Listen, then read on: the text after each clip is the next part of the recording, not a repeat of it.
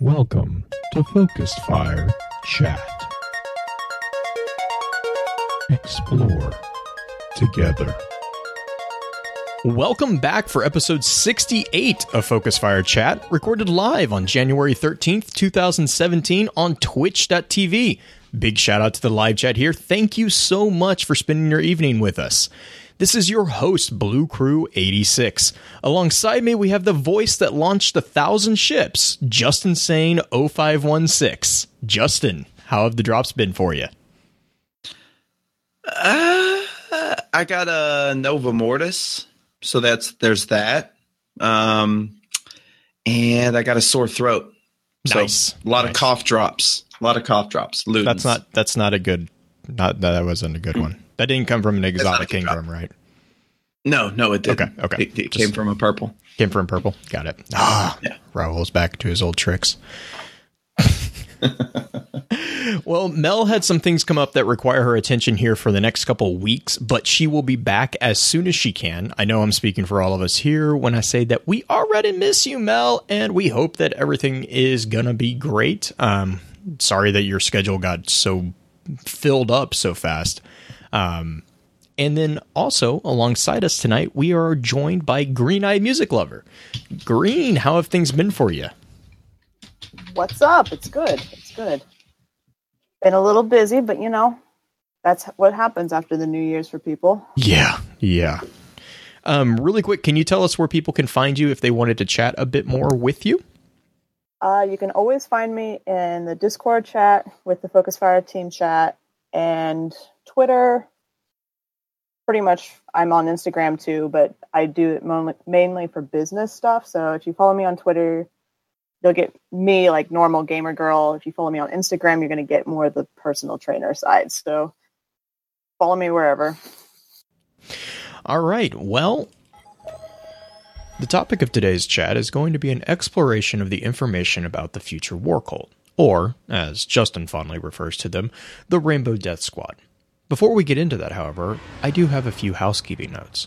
In our last chat, we took a look at the Vex strikes. If you missed that and have any interest in hearing our thoughts, please be sure to check out www.focusfirechat.com for archives of all previous chats, as well as links to all other aspects of Focus Fire Chat out in the internets. If you don't mind, please give us some feedback on iTunes to let us know how we're doing. As many of you already know, Focus Fire Chat is a cross-community gathering where the intent is to offer a week-long, in-depth view of a particular subject from within the lore of Destiny and other games. This chat begins every Tuesday morning and runs until the following Tuesday, with topics decided by the group via a poll that begins every Friday and ends on the Tuesday morning of the new chat. Every Friday, at about 10 p.m. Central, we get together to stream a recap of the previous week's chat for those who are unable to participate. Please be sure to also give some support to the other podcasts in the Guardian Radio Network, found at theguardiansofdestiny.com. These include Guardian Radio, the official podcast for the Guardians of Destiny, Guardian One, and Ghost and Echoes, which also has the Destiny Audio Grimoire. Our next chat is going to be a discussion on the mysterious qualities of Yes, or, as I've taken to calling it, Yes Strikes Back. Y'all should enjoy the episode that we're planning. With that, let's go ahead and look at what we have on these technicolored militants, the future War Cult. Lorebot, let's go. Query Grimoire Database. Results found. Displaying on screen. All right. Everyone's favorite faction. Yes, everyone's favorite faction. I'm just kidding. Just mine. The future War Cult. There is no future. Yeah, the Rainbow Death Squad. There is no future but now. No truth but war. While the origins of the future War Cult are greatly debated, their mark has been found on ancient chambers and encampments throughout the system, dating them back to the late Golden Age. Though their secrets are vast, they have proven indispensable in our struggle against the darkness, earning them power and respect in the city consensus and among the Guardians. So, and then, Green, I know you had the Future War Cult representative card, I guess, or no, faction rep card. Yep. It's Lakshmi 2. There is nothing Lakshmi 2 likes more than secrets. Her origins are unknown. Her appearance in the city was abrupt. She courts select guardians for initiation into the higher mysteries of the future war cult, espousing a brutal philosophy of endless struggle. Those who can tolerate Lakshmi's mocking hints and bloody-minded philosophy find her surprisingly good company. She seems to take genuine joy in her work, as if the secret she guards has taught her to treasure every moment. So these both actually are pretty good intros to the future war cult. But I would also really, really strongly caution people to not just take these cards at face value. As is common in Destiny, there's a lot of information that's kind of buried within these. For example, just the name Lakshmi 2. There's a connection there to the Hindu goddess of wealth, fortune, and prosperity. She is also the wife and the energy of the major god Vishnu in the Hindu religion, and she's very commonly portrayed as being endowed with 6 auspicious and divine qualities, which are called gunas, as well as being believed to have been born from the churning of the primordial ocean. And she is depicted in art as often being elegantly dressed and possessing an owl as her vehicle to symbolize the importance of economic activity and maintenance of life, her ability to move, work, and prevail in confusing darkness, and her posture is often shown as being in the manner of a yogin on a lotus pedestal holding a lotus, which is symbolic for fortune, self-knowledge, and spiritual liberation. So there is a lot that kind of connects her to that figure. I kind of focus in on the owl as her vehicle because it's the symbol for prevailing in confusing darkness, which is a pretty poignant point to be made with the game of Destiny. And that's also a really common thing, or not a common thing, but a really intriguing point that you should keep in mind as we kind of talk, especially about the device. That kind of gets kind of interesting there as well. The next, and Green or Justin, did you have anything really you wanted to jump in on those 2 cards, or do you want to talk about the history a bit? The only thing else that I found about Lakshmi is there are quite a few notable characters in history that have the name Lakshmi ingrained within it. Mm-hmm. There's not one specific one, though. So she's just important throughout history, which is kind of cool. Yeah, and, and the other thing, and Hertz talking about it in chat right now, the other kind of interesting point is the I don't want to call it the creation myth for the Hindu, but the creation of this figure is the churning of the primordial ocean. Lakshmi is one of those figures that has been explained as a person that kind of just appeared. No one really knows where she came from. She's an exo. She bears the digit 2.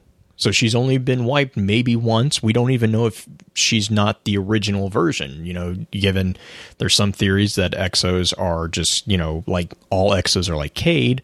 And if that's the case, then the first instance of the exo mind could be whatever 2. So Lakshmi could be the first version of her exo mode. There's a theory that we'll get into a little bit later about who she could be. But if that's the case, that's very, very, very important, because that means that she remembers a lot.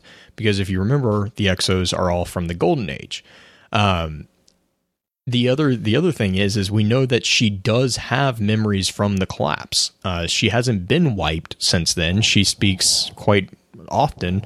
If you're standing around her, she'll talk to you, or she'll mention, the bombing of London, seeing knights and seeing the horrors of the fallen, destroying various cities. She speaks of a lot of different cities actually getting attacked and destroyed, and she remembers all this stuff, or supposedly she remembers this stuff. So she's one of those figures that, even though she's just a faction representative, she also is a potential source of a lot of information about the the time before the present in game.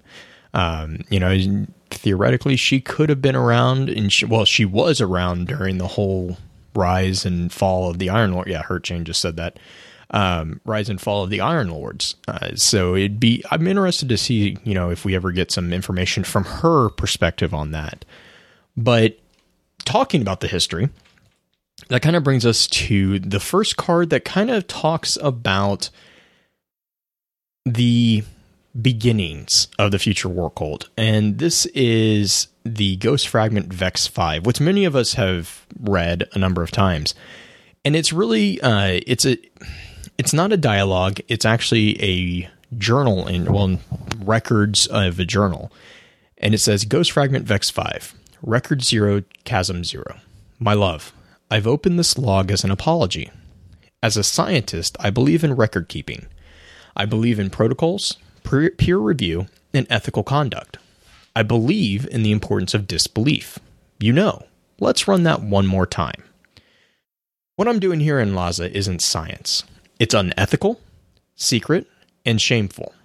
And after what happened in Ishtar, dearest Chyoma, I know you'd be furious with me for getting involved. 40 years isn't far enough to forget a day like that. But I believe it's important. The least I can do is keep a few notes for you. That takes us to Record 0, Chasm 01. Trial 1, Subject 1. It was an act of stupid loneliness. I used the device on myself because I missed you. We hadn't been apart for more than a year since we met. I'm not a very good wife, am I? You write me every week, even with all Hyperion's work and all Hyperion's distance keeping you from me, and I act like it's not enough. We built the device in mimicry of the Vex gateway systems from Ishtar. An observatory, yes, but I think of it as a mind ship, capable of displacing its payload across space and time. The lab is cold and isolated. We are quarantined from the world physically and mentally. We can't send messages out. If we breach the Vex manifolds, even our words might transmit contagion. One night last month I missed you, and so I thought that I could look inside the device and find one of the other Chyomas. I thought I could call out to one of the forks we sent out there to explore. I just wanted to send my love. Record 0, Chasm 2. Zakharek Gimlinich Bekterbev. May he rest in peace. When our probes continued to fail, when my report remained our only positive finding, he volunteered to use the device.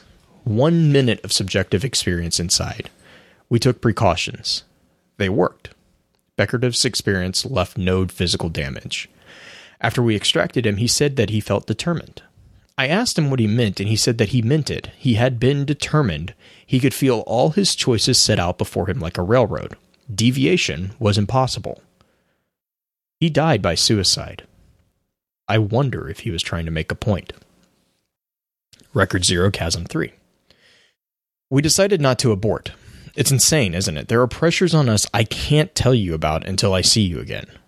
The purpose of the system is intelligence, you see. It's stenciled right on the hull. SXISR, special asset. We would very much like to make it work reliably. Our supervisory warmind has devised a drug it says will protect and prepare us. I am beginning to wonder if we were wrong about the merchant and the alchemist, or if that explanation of time was incomplete. Record 0, Chasm 9. Kain Lekva. He meditated before he went in. Nothing but deja vu and 3 seconds of screams. The screaming passed and he remembers nothing. The deja vu hasn't. He says it's getting better. He feels that we've had this conversation only 10 times before, not 1,000. I've suggested that we attempt mind forking. We need more sane people to work with. Please forgive me, my love. We are all growing superstitious. The behavior of the device is inconsistent, impossible to replicate. We turn to ritual behavior to appease it. Record 0, Chasm 31. Rajesh. When he reached a displacement of 8, he told us he was dead. I believed him. He was dead. He spoke to us. It was true. Whatever he saw, it was his own future. He's fine afterwards. When I look into his eyes, I wonder what came back wearing his skin. But that thought is unscientific. We speak of nothing but the device. We talk about it like a demigod. When I get out of here, I know the whole world will look like a fraying veil. I think it's clear that part of the problem is substrate. We need more than flesh and drug to survive this. Record 0, Chasm 52. I heard you, my love. I was at 6, oscillating on the event axis, coordinated with a known manifold. I heard you. You were talking to me. Not me, but another Maya Sundaresh. You said, my love, so many strange things have happened and it's been so long. We've come so far. Do you ever want to go home? And I said, not me, but the other me. I said, my love, I am always home. I'm resigning, my love. I'm done with this work and I'm done with being apart from you. I'll see you again soon. I can't take this journal out with me, so I've left it for the others and I've asked them to continue the log. Maybe it'll become a tradition, the gospel of our little cult. Long card. Real quick, before we kind of tear it apart a little bit more, I did want to point out the nod to the Merchant and the Alchemist. Absolutely love that. That is from the other Ghost Fragment Vex cards from when they were actually inside the Vex simulation, basically. Or they were trying to disprove that they were inside the Vex simulation. The Merchant and the Alchemist is a short story that actually talks about time travel. And it makes the argument basically for fixed time, in that everything that will happen, has happened, and will always happen. Basically, there is no deviation from time, because in order to manipulate the time, that has to be figured in. It's a roundabout way of dealing with basically the paradox of time travel in a singular timeline model. And so the point here that she is making is actually that, you know, if they were wrong about the Merchant and the Alchemist theory, that would have 2 points, or two possible conclusions. Either we exist in a singular timeline, a singular universe, and the Vex have somehow, or this device, and predominantly the Vex, since it's made in mimicry of the Vex, have found a way to surpass the paradox of manipulating the temporal flow, or we exist in a multiverse model, which is probably more likely in the Destiny universe, given the way that some of the connections are made in some of the Vex enemy cards. But other than that, I'm trying to think. I know, Green, we had a few comments about esotericism and astral projection. Real quick, back on episode 31, we actually did talk about the theory that the name that I absolutely butchered was actually possibly Osiris before he was resurrected. The individual who committed suicide in Chasm 2. Zakharik Gilmanovich Bekhterev. That one. See, she knows how to put the emphasis on the right syllable. Yeah, that's why we have her around here. And if you're Russian in the audience, please don't murder me. Yeah, just kill me. I'm the one that butchered it even worse. So. Yeah. So Go ahead. To kind of, before we get too far into time travel, but the Merchant and the Alchemist, that's a reference to the Ghost Fragment Vex. I can't remember, 3 or 4. Yeah, I think it's 4. There you go. And it was the question of whether or not, if you could go back and get something to help you to bring it back to the present, it wouldn't really do any difference, because you've already right.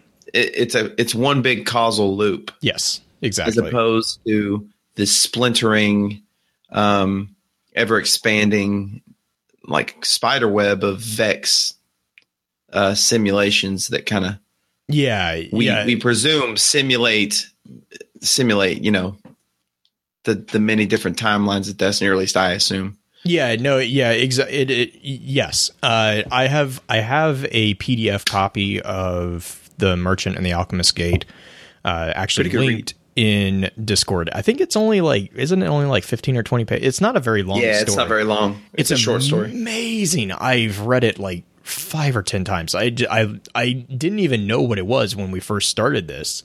And I kept getting annoyed because they kept talking about the Merchant and the Alchemist. I'm like, what are they talking about? So I went out and I dug through all these references and finally found it. And it's one of the most interesting presentations of a solution to time paradoxes that I've read. Actually, it's not complex. It's actually very simple. But yeah, you're correct. In The Merchant and the Alchemist Gate, the theory is that everything exists on the same timeline. So there's really three big models of time travel, and the two predominant ones that are usually referenced in Destiny are either the multiverse theory, which I'll get to in just a second, or the singular timeline theory. There's inherent issues with both of those. The primarily one being on the single timeline is that there is no way around the fact that if you visit either the future or the past, you are changing the environment in which those exist existentially. And so you can't, by simply being there, you have changed so many things. It's like the butterfly effect, basically. And so the Merchant and the Alchemist theory is a way to address that by saying that, no, your presence was actually already there, so that the entire temporal flow of the existence of the universe won't get disrupted because it already happened. Even though you're traveling to the future, it already happened. And the problem with that theory is then you start running into the issue of, okay, well then you have no free will because everything is predestined. And there's so many philosophical arguments about that particular aspect of it too, because things can still be predestined, but you could still exist free will. But we're not going to get into that one. That's also opposed to a multiple timeline or multiverse theory. And that model is when that allows for time travel, because basically what happens is if you travel into the past or you travel into the future, wherever you travel, you basically splinter the timeline into multiple fragments. And, your timeline A, which is where you are initially, will keep going. And then, say in timeline A, you go back in time. At the moment that you arrive in the past of timeline A, that becomes timeline B. Timeline A still goes on. So you don't actually change anything in timeline A. Timeline A is still in existence, and you will never be able to access timeline A theoretically again, because by accessing it, you would then split it in timeline C, and it gets very complex very fast. But that's basically the multiverse theory way of getting around the paradox of you existentially changing any temporal situation in which you visit outside of your own temporal existence. So, that all being said, do you want to talk about astral projection real quick? Let's step back into something a little bit simpler. Talk about some other temporal effects. Yeah, astral projection is a way that the device seems to function. It talks about it in, which record was it? It's like record 1. Yeah. Where it's a mind ship. Mm-hmm. And when you think about astral projection, it's a term that's used in esotericism. See, this is the word you can say that I can't say. So say it for me. Esotericism? Thank you.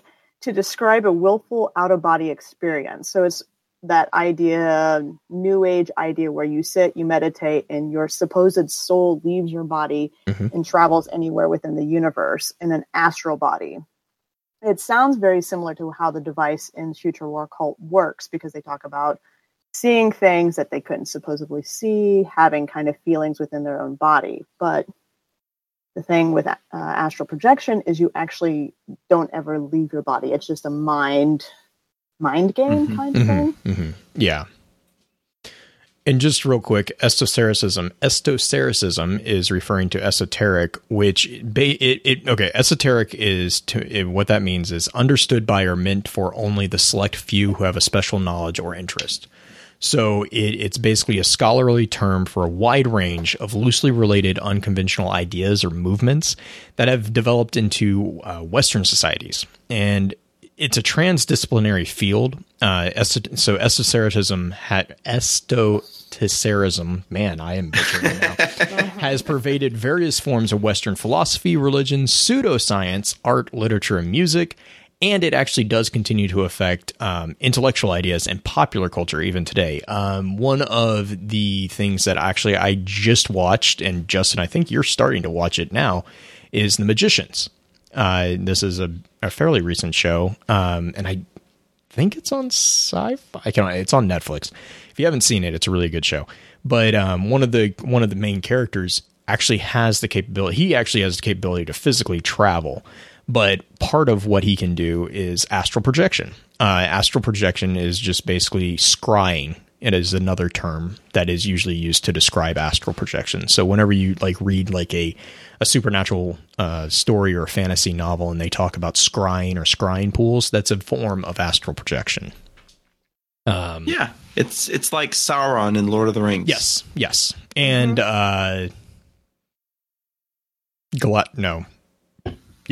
Galadriel with her pool. Yes. Her pool. I'm trying to also to bring it back to Destiny. It's not unlike what Oryx does in the Taken King, where he's now his is accompanied by I don't know if you want to say physical, but an embodiment. He creates echoes of himself, literally. Himself. Yeah. But you can see him in his ship in some of the cut scenes where he's not really where the echo is. He's back in his throne world. Yeah, so the echoes of Oryx are a hybrid form of astral projection in which there is I guess you would call it a specter form of him. So I would say that's it. I like the term echo. Yeah. It's one of those things that it's like it's called an echo of Oryx, and that's exactly what it is. I actually and then to move the conversation on a little bit, Green, I know you wanted to talk about the what sane people are they talking about? Right. It's just revisiting these cards. It's just like all the little things that pop out at you now, because we've discussed all the big things, and now it's just like, okay, in the card it says, I've suggested that we attempted mind forking. We need more sane people to work with. What in the world are they pulling from that they're pulling non-sane people to do all these experiments on? Well, so I think people are going nuts. Right. So here's why that's such a big thing. Remember in Vex, the Vex 1 through 4, right? You had the 227 copies or 200 whatever copies. Those are mind forking is actually the splintering of an individual's person into a exact duplicate of themselves, right? Right. So what she's actually suggesting is they take the first subject, and before they subject that individual into the machine, they mind fork them and they copy them, so that when they put this first person into the machine and they go insane and commit suicide or die or go whatever, they have another one that they can use. Basically, what she just said right there was she reduced the human person to nothing more than a piece of an experiment that has no free will of its own. Lab rats. Yes. She is suggesting that we devolve humanity to a lab rat status so that they have more cannon fodder, I guess, would be the most applicable thing. She's reducing, because basically what they're doing is they're saying, hey, we're going to create your own simulation of you, because your simulation is going to be just like you. And then we're going to subject all those simulations to the same torturous event that drove the original person insane. Because remember, in the Vex 1 through 4s, they didn't even know if they weren't mind forks of their original selves. Yeah. And then they put it in a little widget called the cookie. Oh, God, don't. Oh, why? Why would you do that? One of the best lines ever. Give me something to do. Just gonna move on. I'm gonna move on. Broke me. Yeah, when they were talking about the simulations the Vex Goblin was running, it was like, so what? They're simulations. Who cares? And it was like, no, wait. If it can make one simulation, it can make many. Play the odds. Odds are Shim's we're not our own originals. Wait for it. And then expletive. Well, I'll be an expletive. That was. I love Shim. I love Shim when he was teaching. What's his Dwayne? He was like, wait for it, and you could just see like him being like, and there it is. I wish someone would simulate you shutting up. Gotta love Shim. But yeah, go for it. Oh no, I think the reason this card makes it into a bunch of Ishtar stuff is going to make it into the Future War Cult discussion. Right. It's just what it's going to do. But one of the main reasons this one creeps in there is that last line. Yep. Maybe it'll become a tradition, the gospel of our little cult. Well, that, and also it establishes something that we see, and it establishes something that we see quite a bit when we start talking about the device that the Future War Cult has access to. And that is the format of these cards. Every single card that has something to do with the device has this format. And it's always record, number, and then it's either chasm, bridge, or eclipse, and then a number. So this is all connected. This is a very clear connection. I don't think many people will seriously argue that this is not talking about the establishment of what would become the Future War Cult, simply because of that. And now, the other thing that we also know is that Lakshmi is very, very strongly connected to the Stranger. And we have a few theories about why that is. Some of them are very well thought out. I know Green and I will probably be talking about one of those. But, you know, there is a connection there that you kind of can't deny, especially if you've played the No Time to Explain Exotic Quest.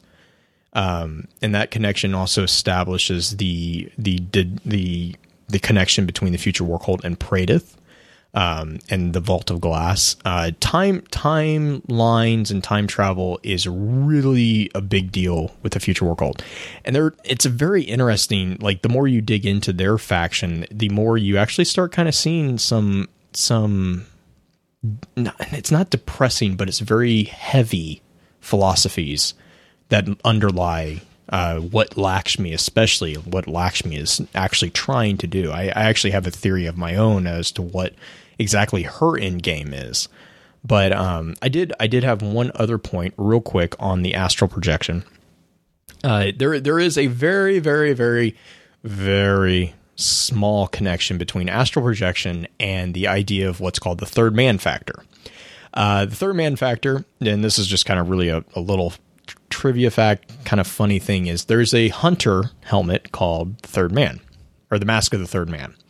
And its flavor text is, I didn't do it, it was the third man, if I remember that correctly. And the third man factor is an actual phenomenon. It is an actual event that has supposedly happened. And it's basically reported situations where an unseen presence, such as a spirit, provides comfort or support during traumatic experiences. This is sometimes seen in modern psychological treatments of trauma victims via supporting what they call a cultivated inner character as a means to lend imagined support and comfort. A small trivia fact off that actually also inspired part of what T.S. Eliot wrote within the poem The Wastelands, and that was all referenced off one of the first recordings of the symptom, which was about an individual, I think his name was Shackleton? Yeah, Shackleton, which he recalled in a book that he wrote about his journey in South Georgia, called South. He spoke that he believed that an incorporeal being joined him and the two companions that they had that had survived that during that entire journey, and that kind of was all connected there. The connection in game, actually, this tie in my mind, this is just in my mind. There is nothing out there right now that confirms this. So I'm gonna preface this entire statement with that. I see a strong connection between the Mask of the Third Man and Eris Morn, because not only because of the eyes, because there's 3 eyes on the mask and Eris has 3 eyes, but also because the entire concept of the Third Man factor. It's an unseen presence such as a spirit, Toland, providing comfort or support during a traumatic experience, which, I don't know, being stuck in the Hive for a decade would probably be a traumatic experience. So, that is kind of my own little spin foil, which I'm again, completely just a theory. It's not bad. It's not confirmed anywhere. So... But that is the notes that I made in regards to astral projection and that particular card. Did you guys have anything other big that you want? I have one thing. Justin, go for it. I heard you. Yeah. I wanted to talk about, and we could probably get into this later, but it definitely seems. Let me get back into the Vex card, but it definitely seems that time exists differently. The passage of time is different depending on how many layers deep you are into the device. Because when you hear about these subjects, just 3 seconds of screaming, and then he's just a broken individual comes out. I don't think 3 seconds of anything is enough to break a human being. I get the feeling that 3 seconds of looking into that thing is probably years, and there's not a whole lot to support that other than what I've read in other non-related sci-fi, and that makes sense. We had a big conversation about time being relative last time, and I just want, which is really fun. It's a common conversation that Justin and I have, actually. Yeah. Real quick, I did want to make a point. A lot of people have kind of commented about, where did this machine come from? What is this machine? Blah, blah, blah. This actually explains where the machine comes from. It is built in mimicry of the Vex gateway systems. There's another point that I don't think a lot of people catch, and I'm just going to call it out. There is actually Vex manifolds inside the machine. Mm-hmm. So this is not only a mimicry of the machine, it is actually Vex tech being used. In the Golden Age. In the Golden Age. Well, yeah, we knew from the earlier Vex cards, we knew the Vex were around during them. Mm-hmm. But yeah, so that also explains why they can't communicate with the outside world at all. Do you believe that that's the biological Vex element or the mechanical? Well, that's gonna get. I think it'd have to be the biological. It's both. Because okay, so a manifold that's dangerous as heck. Right. But I mean, okay, so think about this. Think about it for a second.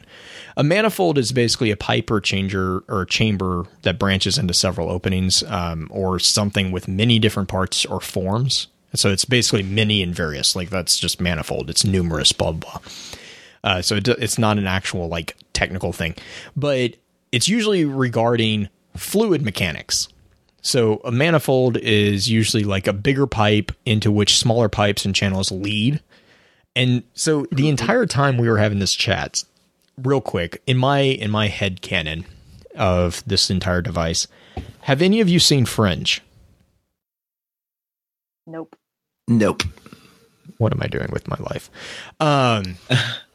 Okay, you need to watching fix that. Fringe, apparently. You need to fix that immediately.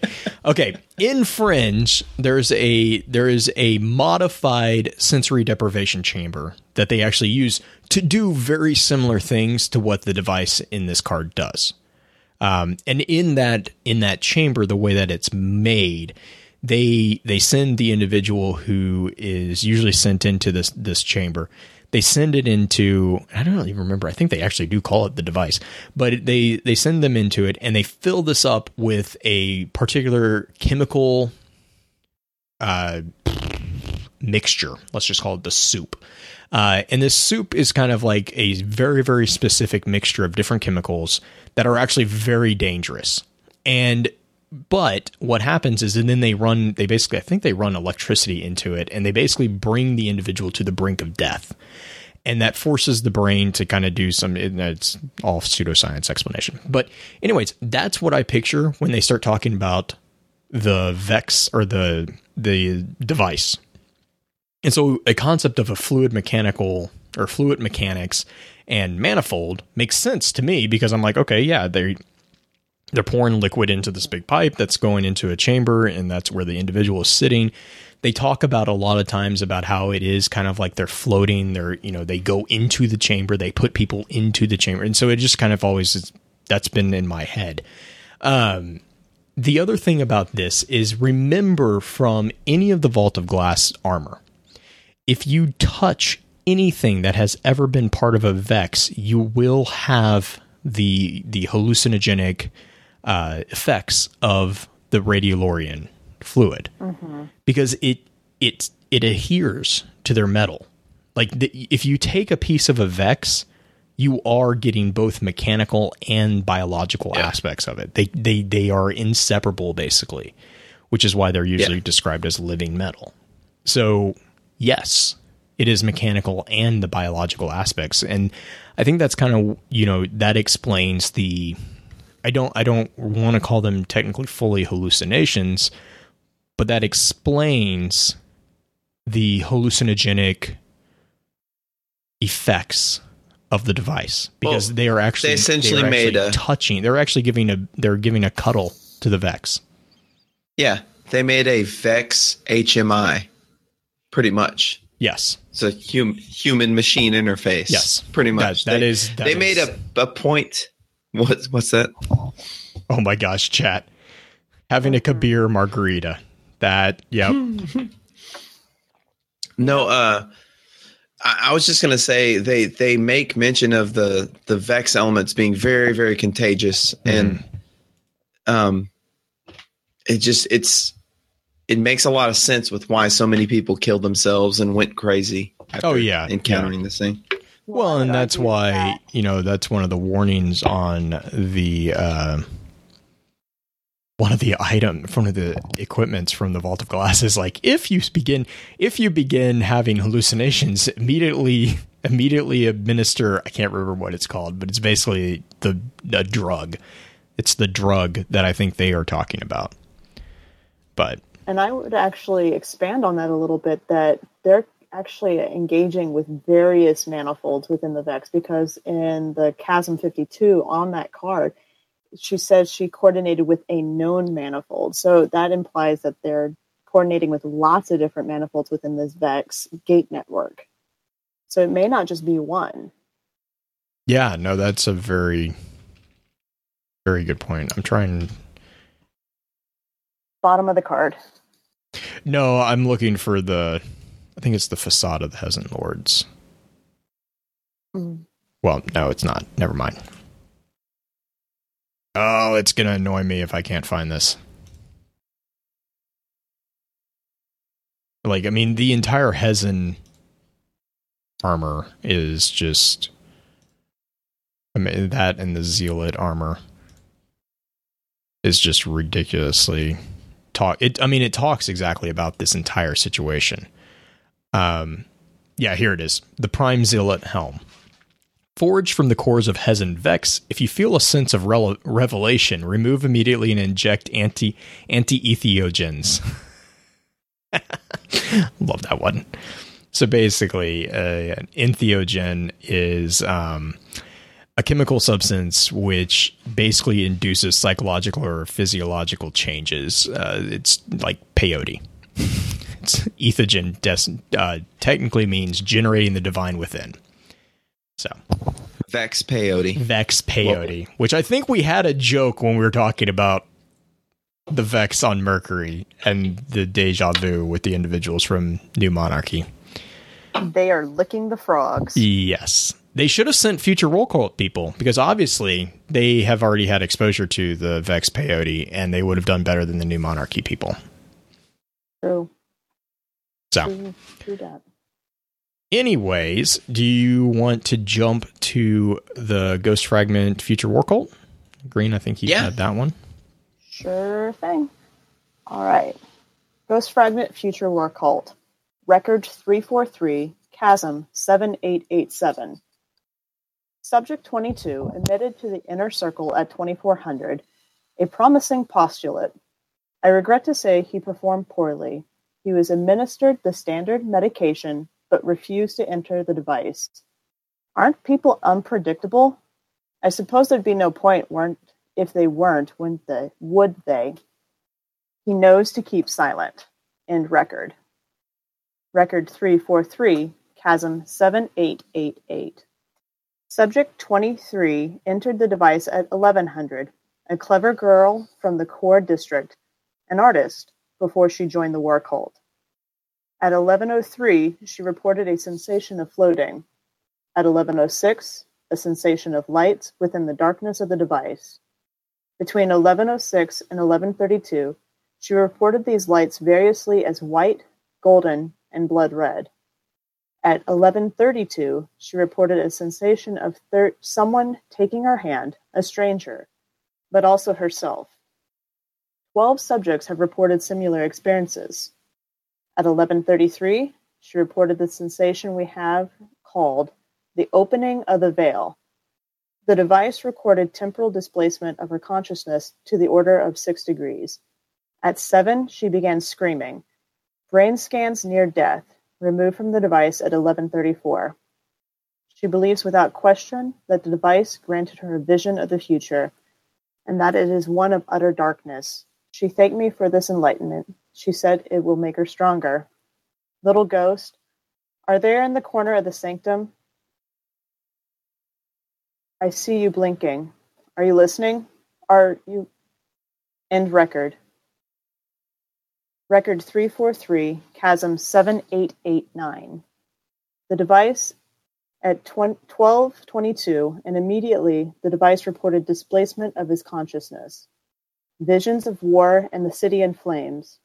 Subject 29 worked the supply channels on the slip before he joined the war cult. By 12:27, he was babbling and by end record.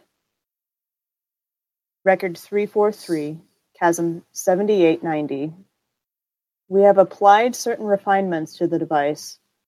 Navarro found records of a prototype of the device at a Golden Age laboratory in Tibet, and Harry's team retrieved what was left of it. We are the first to see it operational in who knows how long. Too many subjects come back damaged. Mad. We're grasping at straws. What do you think, little ghost?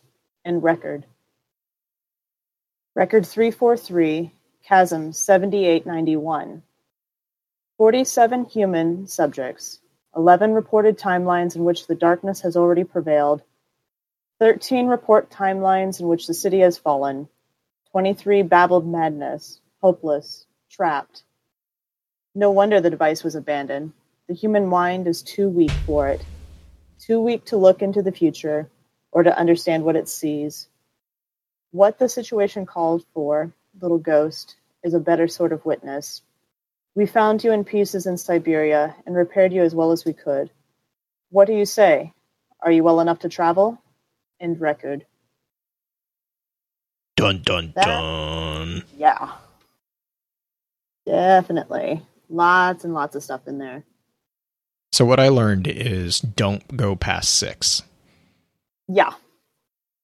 And that one, I mean, there's so many different things to pull out of it. Like opening the veil. It's literally a reference to what a lot of people consider a biblical type vision where you see heaven. That is referred to in a lot of fiction like that. Yeah, and then DJ actually just made the point in chat too. This also points to the fact that the device that they have is not the prototype that Maya had, but I'm assuming that's the device they found. Yes. and augmented their device with. so it's like, right. We jerry-rigged something that was already jerry-rigged. This sounds like a great idea. I'm wondering how much duct tape was used. What was it? What was the town that was in Vex 5? The town that she's in is the capital city of Tibet. Oh, so they literally find it within Tibet. Lhasa? Uh-huh. Yeah. So they find the original device that they used. At least that's not at Ishtar Collective, the one they used on Earth. And then, let's see. This is also, again, a nod to the tie-in between Maya and the Future War Cult, because, like I was saying, anytime we talk about the device, we're going to have records, and the records are going to be in this format. I think the other thing to note for me, at least here, is that this card, for me at least, points directly into the mystery cards from the Vault of Glass. By no means do I think we need to read those cards, because they're pretty decently long in themselves. Mm-hmm. But I think there's a lot of people who have the same theory, that the ghost that is recording in the Vault of Glass mystery cards is actually all the same. That's all the same ghost that has been fragmented into different timelines. The mystery of the Vault of Glass is potentially what a lot of people refer to as a Lixni Golden Age, so maybe in the past. Vault of Glass 2 was a scene of Vex and Exo battling around a Golden Age ship. So that could be either in the past, or it could be in a different universe, or it could be in a different timeline. There's a lot of different potentials there. And then the Vault of Glass 3 is actually a scene in which, from possibly the future, in which the city survives and flees through space. Again, different timeline, same timeline, different universe. Possibilities are pretty endless when it starts coming to these conversations.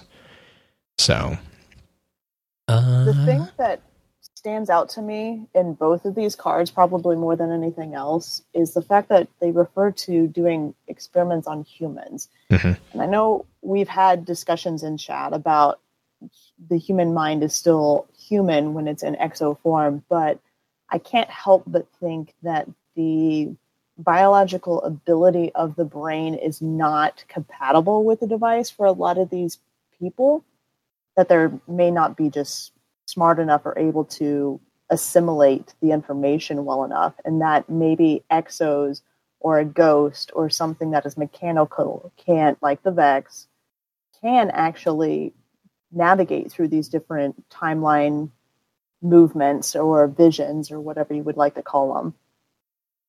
Yeah, and I agree. I think it is a physical limitation. I do not think it is a psychological limit. Well, I mean, there's a connection there, but ignoring the connection from physical to psychological, I think it's definitely a physically rooted issue. Because trying to remember what it was. It was in Cade's journal. You actually get a glimpse inside the head of a Vex, or not a Vex, a Exo. Wow, that would be very telling.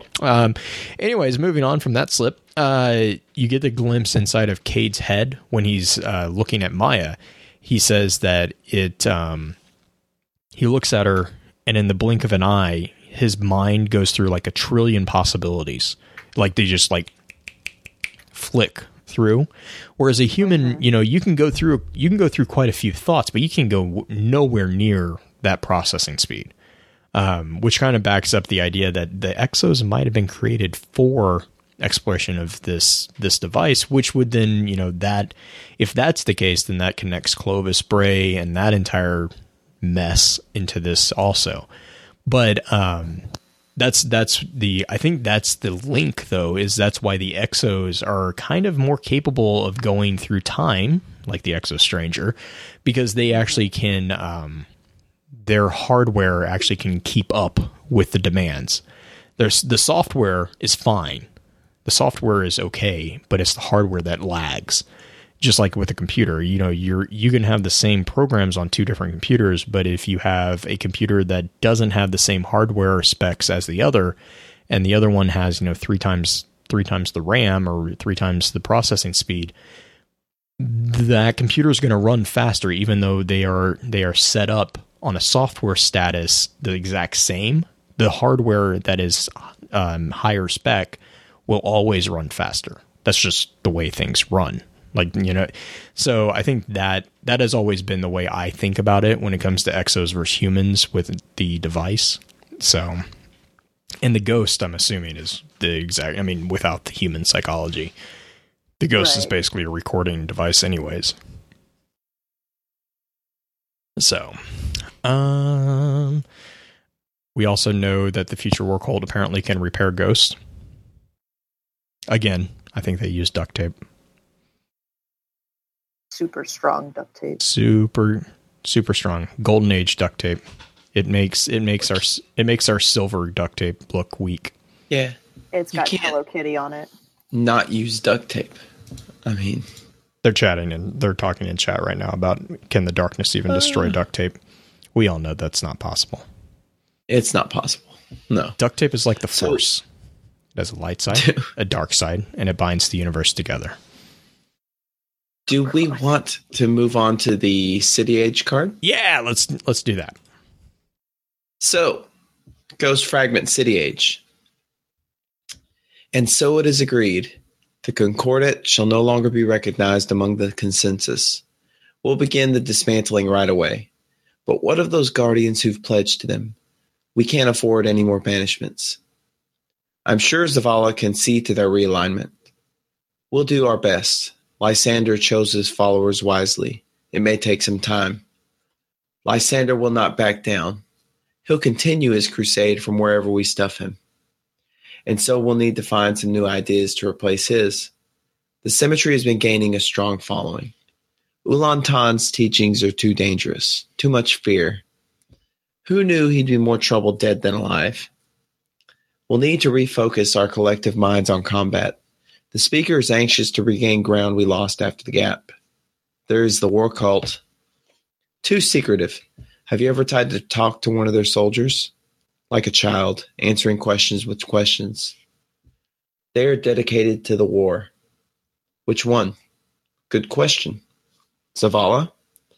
They seem focused, strong, more interesting than worrisome. Let's take it to a vote. All in favor of the ascension of the Future War Cult. Unanimous. Good. We'll grant the Future War Cult access to the tower and a seat among us. Ghost, please offer the speaker this proposal.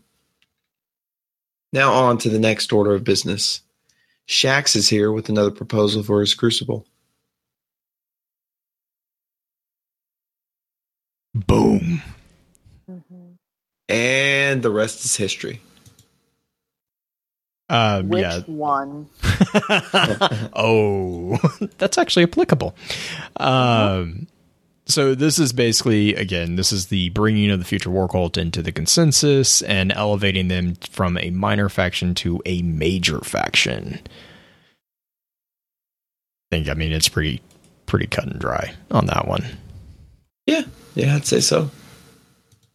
So that's pretty much the primary Grimoire cards for the Future War Cult. Now, that is by no means to say that is all the information we have on the Future War Cult.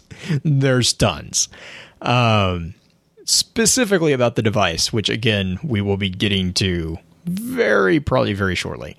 So the next kind of part, I wanted to talk about the connections that are kind of mentioned within the Future War Cult. We kind of already mentioned a few of these, but Praedyth is one. Again, from the No Time to Explain Exotic Quest, you kind of actually find out that Praedyth's ghost is actually documenting things for the Future War Cult at a level that only a few can authorize. So Praedyth was either Praedyth was a sleeper agent for the Future War Cult, or he was a high member in their inner circle. Which then obviously points to the connection between the Stranger and the Future War Cult, we will be swinging back around to talk about that connection with theory that, like I said, there's a theory about that. The consensus, obviously, the City Age Ghost Fragment card that we just read, the consensus is the conglomerate of the three major factions, the Speaker, and then the Vanguard. That's really the connection, their political connection. The Machine. So we've talked about the Machine, which is also the device. This kind of gives us I'm starting to feel like I'm talking about Kevin Bacon at this point, because it's just ridiculous. The Machine, in turn, has connections to Ishtar Academy, which is via Maya and Kioma's first appearance in the Grimoire, which is in the Ghost Fragment Vex 1 through 4, and then Vex 5 is obviously the one that we read earlier. The relationship is established at Ishtar Academy. Maya and Kioma, either were already married or they go on to be married shortly after that incident. The Vex 5 card takes place 40 years after what I assume the incident in Vex 4 is. We're not really sure what event they are talking about, but she does mention that it's 40 years after an incident that apparently was very damaging to all of them. Then that brings us to the connection to Clovis Bray. So Maya is working for Clovis Bray in Lhasa. It was actually... there's a theory that this device that she was working on could have been the Sisyphus device. Not really sure on that one, because we have a class item for the Sisyphus device. I call it the Minion Ring. It's actually one of the few reasons I'd be interested in playing a Warlock, because I could get that. But the connection there is that Maya is the one who establishes the format. All the scientists are to keep their notes in regards to their findings within the device. And then she's the one who leaves the project in order to rejoin Chioma.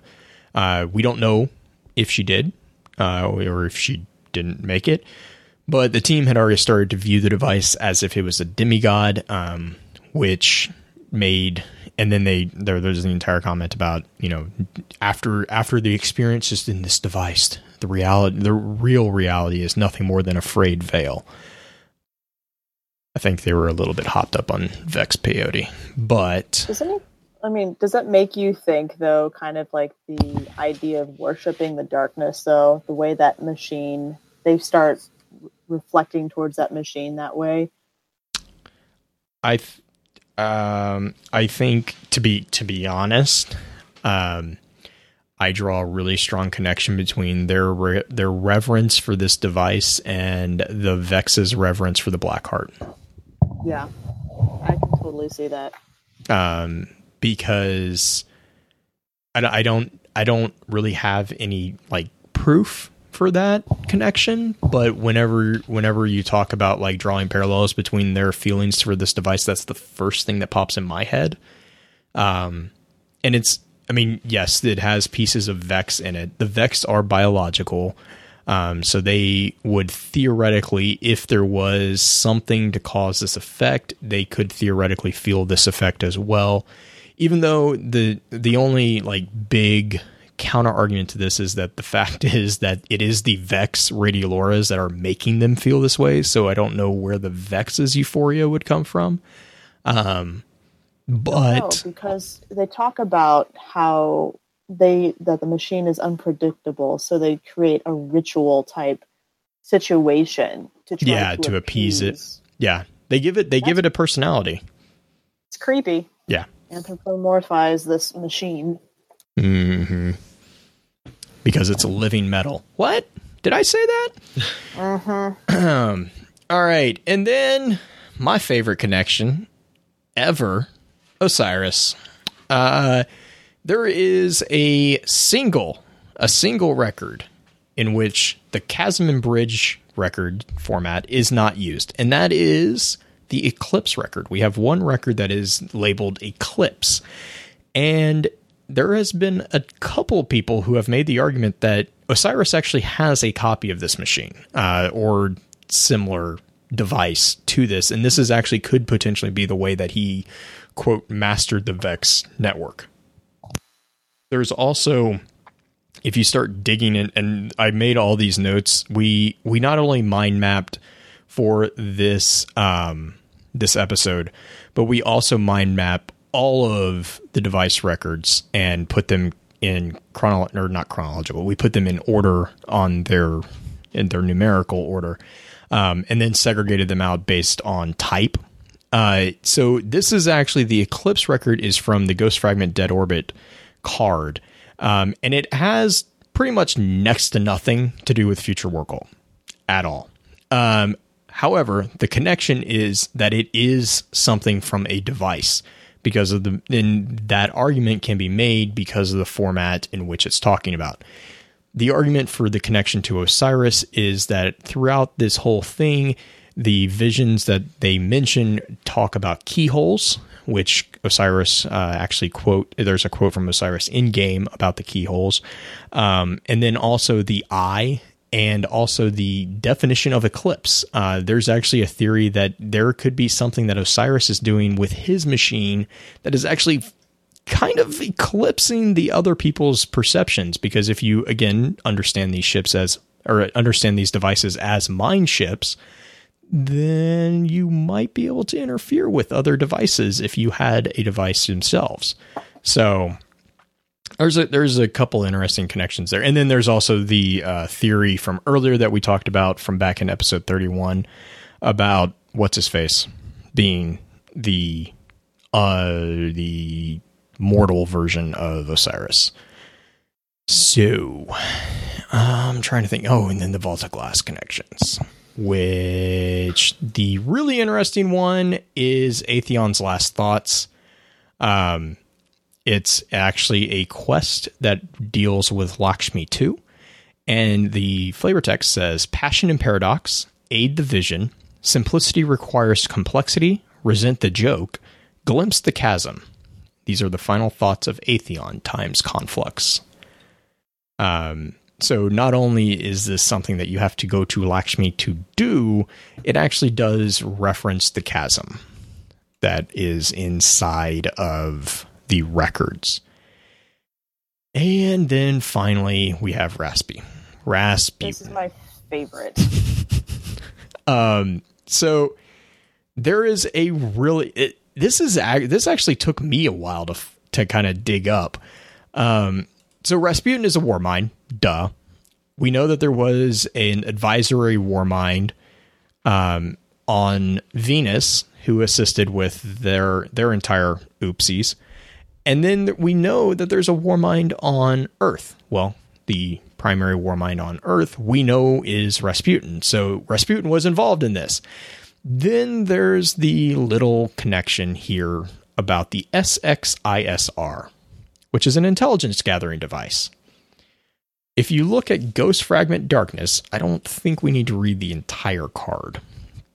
But if you look at the second line, AI comm, Rasputin. So he's communicating to the other AIs and is designated as Rasputin. Sol Succinct, which is basically the solar system, / SXISR / deep space. Contact. Rasputin just used the device to learn about the darkness entering our solar system. Creepy. Because that's not disturbing at all. Yeah.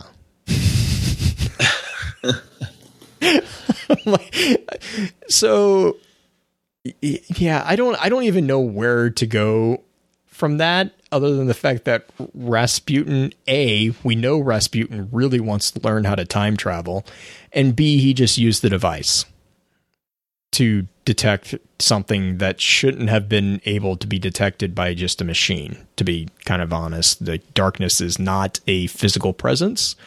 So yeah, have fun with and it. It's not causal. It's not paracausal. It's acausal. Yeah. And the only So it's not something that runs parallel to causation. It's something that is without causation completely. Yeah, and so the only comment that he has is transient. What is it? Transient, null source, null type. Extrasolar. Yeah. Oh, yeah. So it doesn't have a source, it doesn't have a type, but it's transient, which is basically a momentary variation in current voltage or frequency. It lasts for only a short time. It's impermanent. So basically, he's looking in deep space, and there's a radar blip.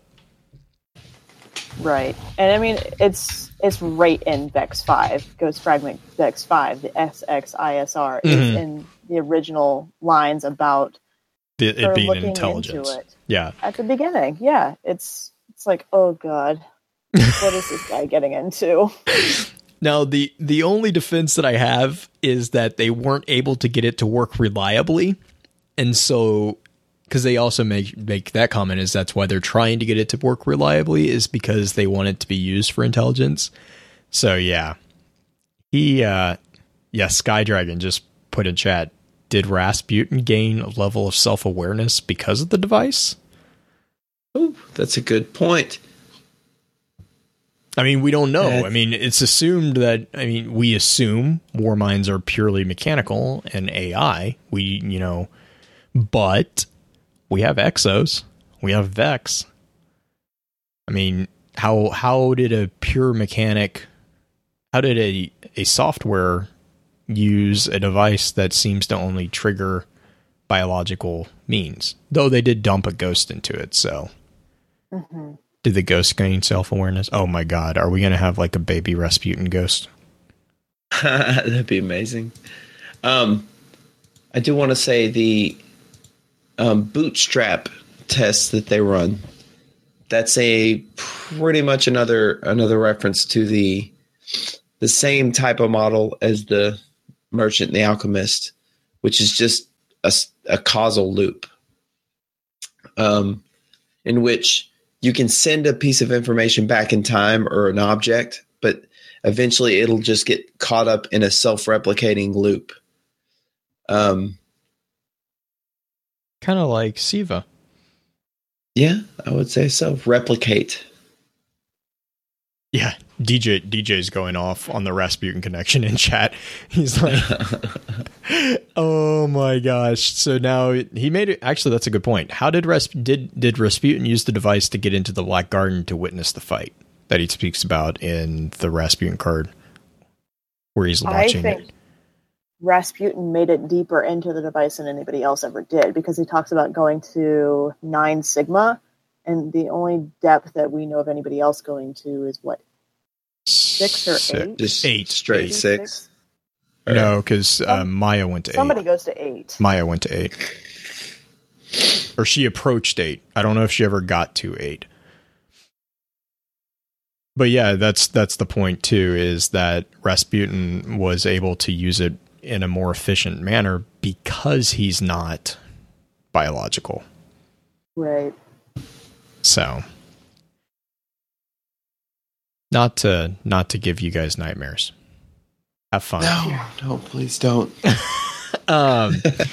So, to move on to a bit more lighthearted aspects, you want to talk about the armor real quick?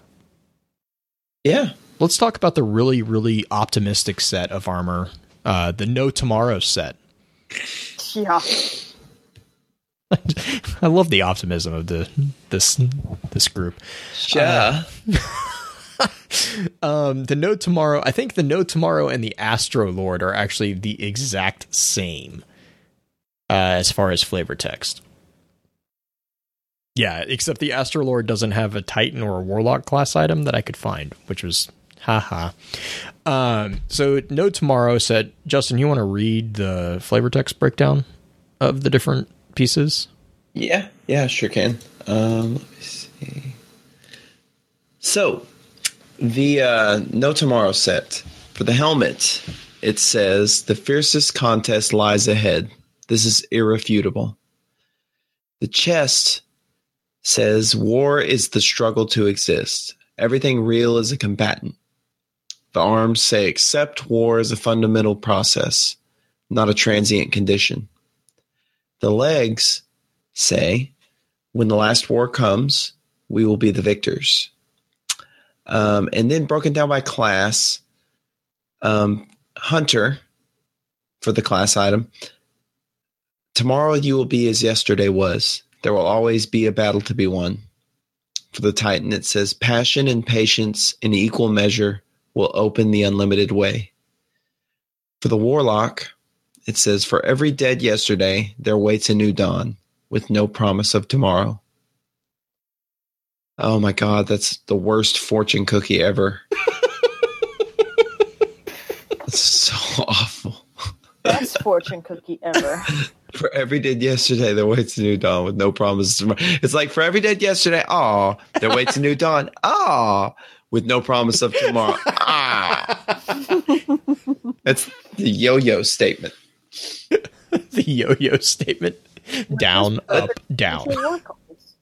So yeah, like we said, the Astro Lord, exactly the same, correct? Except for the Hunter has a class item that's different. Oh, yes, and that's right. The class item reads, history's lords have ever painted the future in tones of fire and shadow. Well, aren't you just a little ray of sunshine?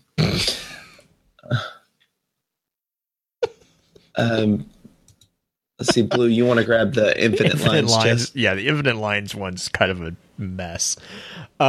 This Infinite Lines is actually another set of record from the device. And so the helmet starts off, let me see, let me make sure that I'm going to read these in order.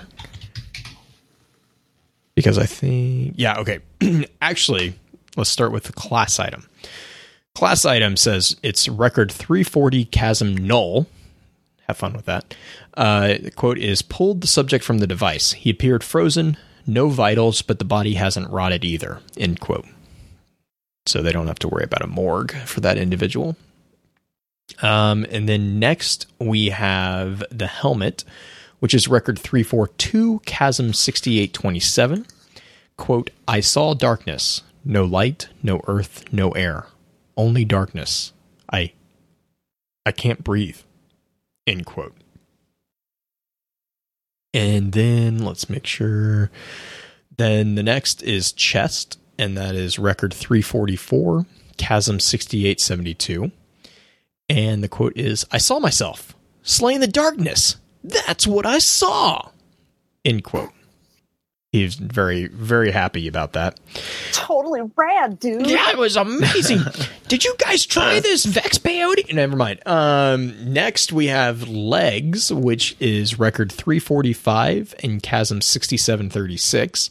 Quote, every time I look, the darkness just grows larger. End quote. And then finally, we have the arms, which everyone will have fun with this one. Record 351, Chasm 6915. Quote, I saw 3 queens. No, 2. No, just 1. End quote. Toland. Mind blown. So there you guys have it. Proof that Toland went crazy inside the device. That's nearly a quote from some of his teachings, isn't it? Yeah, it is. Yeah, his he presumably got it from someone else. Yeah, his entire explanation of sword logic is the parable or the parallel parable of the 3 queens, which is where you get out of game a lot of connections to John Toland, who was a free-thinking philosopher. But we will not go down that road. Do you guys, Green, you want to grab the Eon Tracer? Yeah. All right, so to go in order for these guys too, it starts with Izah's Pendulum, which is record 360, Chasm 2334. Quote, first test of the mechanism, codenamed Izah's Pendulum, was not ideal, end quote. Then it goes to the legs, which is record 448, Chasm 6565. Quote, I feel like every time I find the thread, it slips through my fingers. Followed by the gloves, record 448, Chasm 6808. Quote, I can never find the beginning, the place where the path forks. And we move to record 449, Chasm 6263, which is for the hood and the mask. Quote, it's too much. Turn it off. Let me out. And No. finally, do it. Do it now. And we'll finally end with the plate, vest, and robes, which is record 449, Chasm 6887. Eternity streamed past me like shooting stars. End quote. That's the Tracer set. Kind of fun, peppy at times. I just want to talk Yeah. about. I want to talk about Yazaza's pendulum. Go ahead. Time and place. Time and you mean I don't need to have patience and time? No, no. I have one of those. You have no Take time advantage to of explain it. this. Oh no! So I think it's Yazaza's Yep. pendulum. It says first test of the mechanism, codename Yazaza's pendulum, was not ideal, and that's record 360 Chasm 2334. So there is. If you look at the item Yazaza's pendulum, first off, it's a Titan artifact, which is kind of odd. But second off, it actually looks like the unerring compass. Actually, it's very similar to the unerring compass, which is a device that always points to the traveler. Have fun with that thought. And the theory that I'm a big fan of is that the pendulum is very similar to the Thanatonauts lullaby. It's something that they use to help assist people get into a mindset that would make them more susceptible to the device, in the same way that a Thanatot's lullaby, gosh, I'm butchering words tonight, the lullaby helps ease the passing. This would help ease the individual into using the device. So... yeah. The other thing it looks like, though, Blue, and I'm going to go down this road, it looks like the inside part of the gun that we get after completing the Kingsfall raid that you have to go, and it has the heart Touch of Malice. It looks like the little floating part in the inside. Just a little bit. You know what Not else too that much. looks like? The black heart. Everything. Yeah. Yeah. Yeah, I could see that, like the little apparatus that spins around the little bit of darkness. I'm curious though, because the app. Oh my gosh, I need to get a high res image of this then, because I just had a thought. The Touch of Malice has a set of runes on the spokes of the arms. There's a set of runes on there that you can actually read. I'm curious. I can't see on Yazaza's pendulum. I know that they have the Grecian spirals on the outer arm, but I'm curious if there's any indication or indentations on the actual, what are those called? The spinning thingies. Oh, yeah. The gyros. It's a gyroscope. Oh, my gosh. I'm going to lose my mind because I can't remember The gyro. Gimbals. Gimbal. Oh. That's what I was trying to think. Oh, yeah. Like in an airplane. Yeah. I was like, there's a really funny word for it. So yeah, on the Touch of Malice, the gimbal has I think it's 4 or 5 runes etched into the main gimbal. And then on the pendulum here, there's the outer frame has the decorative scroll work, or the Grecian, esque scroll work. Oh, someone There's just sent one me. Yeah, I put one in Discord. Yeah, it doesn't look It's a like there's any little better. runes. Yeah, but see, if you look really close at Yazaza's pendulum, the inner orb that's blue. If you look at the Black Heart or the Touch of Malice, it's a pulsating. I don't know what you would call it politely. globule. Yes, that. It's a globule of hiveness. I was just about to say it's a globule of hiveness. That's exact. So, like, I think this is a little bit more refined. Obviously, it's more vexy, I guess. But if you look at the unerring compass on top of that, it's the same shade of blue on the compass. Now, the compass is obviously very much more a compass, whereas this is much more like a hypnosis pendulum, which is where the theory for the pendulum comes from, to help an individual get into like a meditative stand or meditative position, because the entire concept of hypnosis is to open your brain or open your mind up to suggestions. So that's the theory that I really, really like about Yazaz's pendulum. Yeah. I would also say that the pendulum itself could be used for scrying. That's another use for pendulum. So it kind of throws us back into the astral projection and how the device might work. Mm-hmm. Yeah. I also want to say that it doesn't look like a pendulum. Well, it kind of does.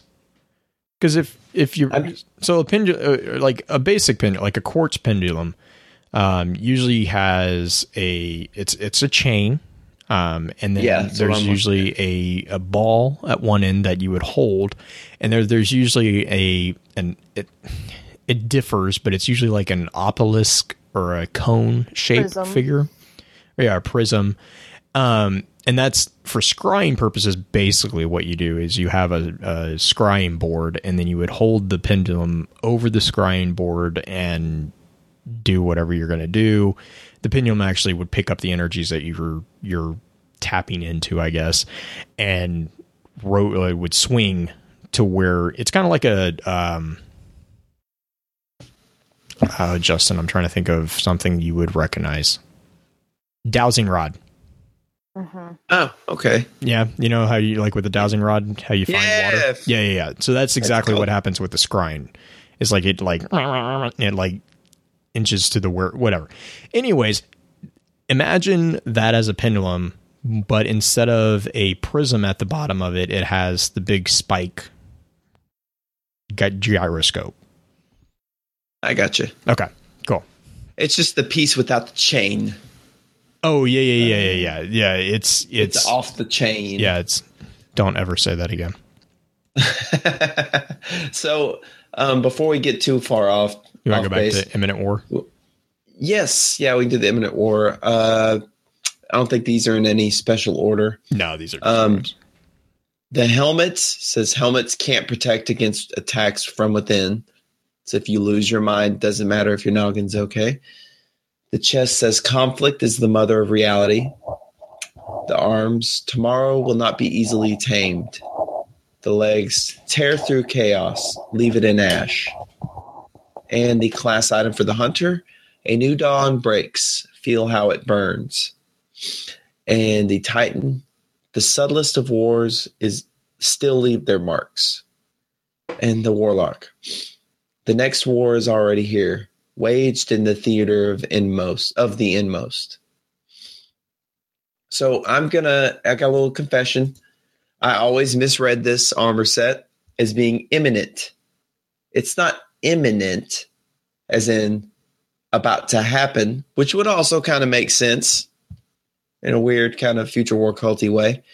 But it is immanent, IMMANENT,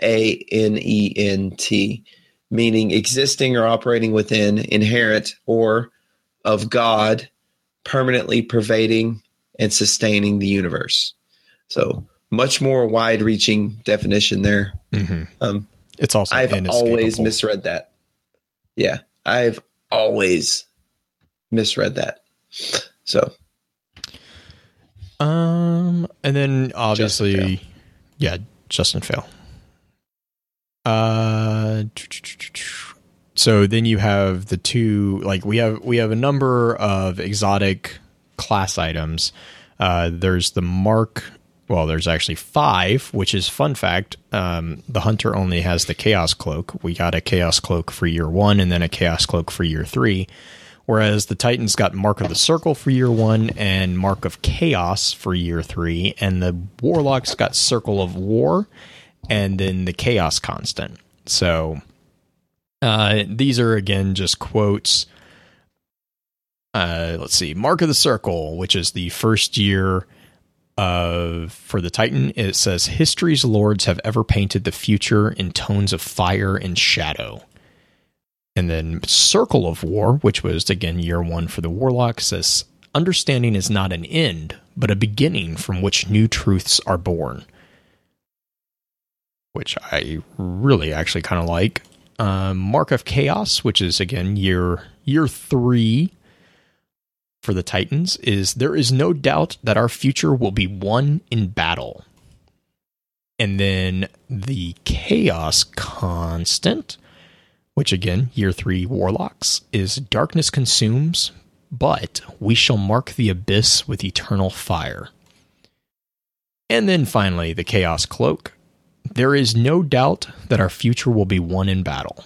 So they just copied the Mark of Chaos.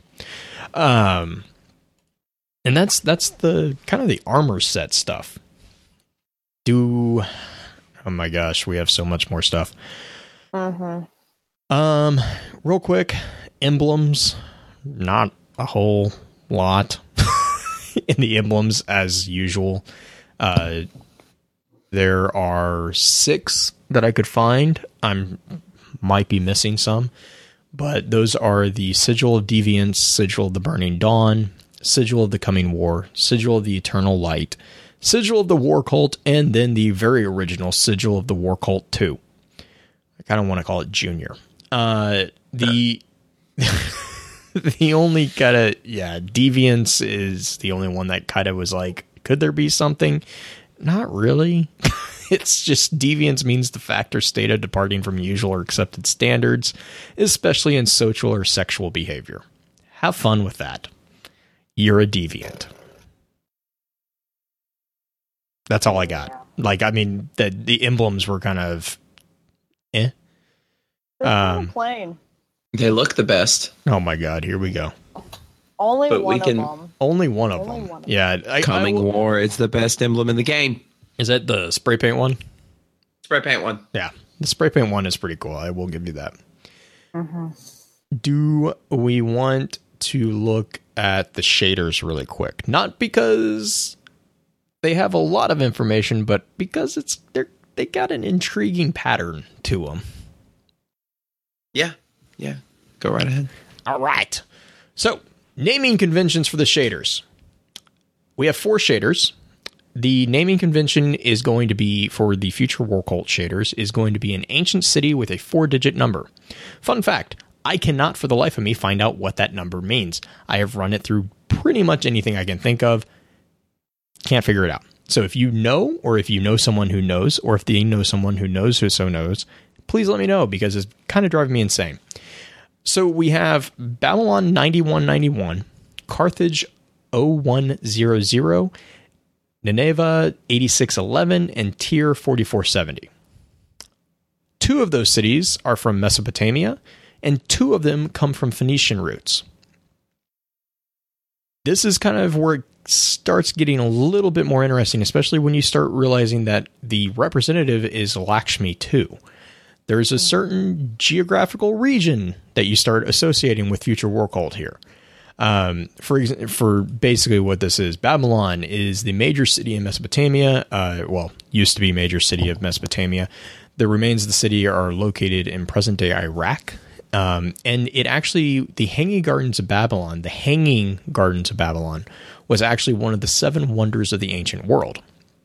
During the years between 1770 and 1670 BC and 612 and 320 BC, it was also estimated that it was the largest city in the world. And it is also theorized that Babylon was the first city to reach and exceed a population of 200,000 people, which is, for that time period, simply amazing. Jumping to Carthage, just real quick history lessons with these, because there's some pretty cool stuff in there.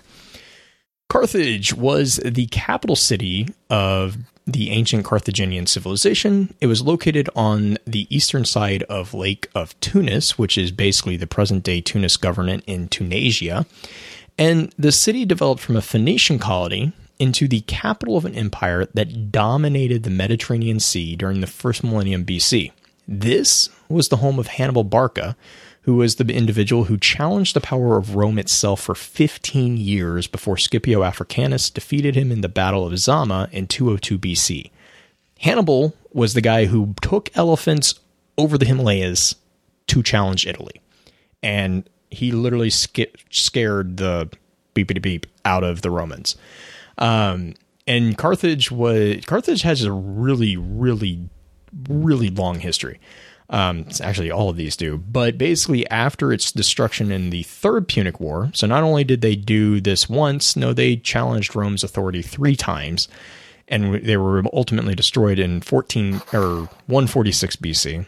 It actually was rebuilt as a Roman Carthage. Oh, yes, pins. Thank you. Not Himalayas, Alps. I'm geographically challenged sometimes. It was rebuilt as Roman Carthage and went on to become the major city of the Roman Empire in the African province. And then during the Muslim conquest of the Maghreb in 698 BC, it was actually occupied and abandoned until 20th century when it underwent development and was incorporated into modern world in 1919. So Carthage is actually still around. Nineveh was an ancient Assyrian city of Upper Mesopotamia, and was actually the largest city in the world for 50 years until 612 BC, which is when Babylon became the largest city. When after a civil war in Assyria, it was actually sacked completely. It's gone nearly. The ruins are located across the river from present-day Mosul. So it is literally just piles of rocks at this point. Babylon actually still has some ruins. This city has nothing. And then finally, Tyre. This was a city in the South Governorate of Lebanon, and it, again, is an ancient Phoenician city. It's also the legendary birthplace of Europa and Dido. And the name means rock, which was basically, they were very original. It's really rocky there. Good job, guys. You guys are doing amazing jobs with the naming conventions. Today, it is still around, and today is the 4th largest city in Lebanon and is the house of one of its major ports. So, again, a little bit of geographical and historical trivia with a correction from Pens. Thank you, Pens. Apparently, it's the Alps, not the Himalayas, because blue is geographically challenged. And yeah, that's it. Shaders. If you know what the numbers mean, or if you have an inkling or theory of what the numbers mean, please let me know, because I'd be curious. Because I've tried pretty much every manipulation I can think of, and I don't see any connections. Babylon 1919 was a movie. Yeah, that was the only one that actually returned something. Like if you do the same manipulation to all the others, no. Nothing. It's like curse you, her chain. It's an ARG code. No, I don't need another one of those. And it's not even all binary. If it was binary, it wouldn't be that. Yeah, bad. no, I tried to run it through the binary. Unlock it's hexadecimal. No, it's not. It's not. I've tried that. No, it's also not a color code. Yeah. Ooh, that would be interesting. Yeah, no, I looked it up. I was like, it would be really cool if it was like a color code and like it was the future war cult colors. You know, like I think that would be kind of cool. No, it's not. I had to find the color palette for future war cult, so I know exactly what the numbers are. So, Are they similar to any of those? No, not even in the least bit. So basically, I was right. You're right. Mm-hmm. Cool. All right. Let's move on to things that we actually do know some stuff about. You want to talk about the ships real quick, or do you want to actually get into the meat? There's not much with the ships, I don't think. There The is, Tailheart but War there's- has a pretty cool backstory. I was about to say but- there is with the Tealhard War, but we're going to talk about that with a couple other connections. Yeah, so I think we can move on to ideas from chat. Ideas from chat. All right, we need to make a sound clip for that. Yeah, you do. Okay, that's my next project. Real quick, Green, you want to talk about the device record breakdown? I know we mentioned that a little bit, but Yeah, we actually used it, or at least I think you and I both used it whenever we were reading through the armor sets. It's pretty interesting just to see the mixture of it, because most of the sets stay complete as far as within the card. So Ghost Fragment, Vex 5, all the records are in order from 0 through 52. There's a lot of things missing in between. Then we jump to record 30 within the Infinite Line set, 340, excuse me. And that's that Chasm Null. So one of the things we talked about, and I think it was Mako and I or is it Mako? Chocolate Shark. We talked Chocolate about Shark. Yes. We talked about what the numbers and what they might represent. If it was time frame or if it was a certain person using it, that kind of thing. And there's nothing that's super conclusive other than in Ghost Fragment Vex 5, it's all now I'm blanking on her name. Maya. Is it? No, it's not Maya that's sending it out. Chioma. Chioma, thank you. Chioma is the one that's sending it out, and it's all record 0. So it could just be within the same. Wait. Vex 5 is Maya sending it to Chioma. She's recording it. She's talking to Chioma, but it's Maya, because then she says that she can't take the journal with her. Okay.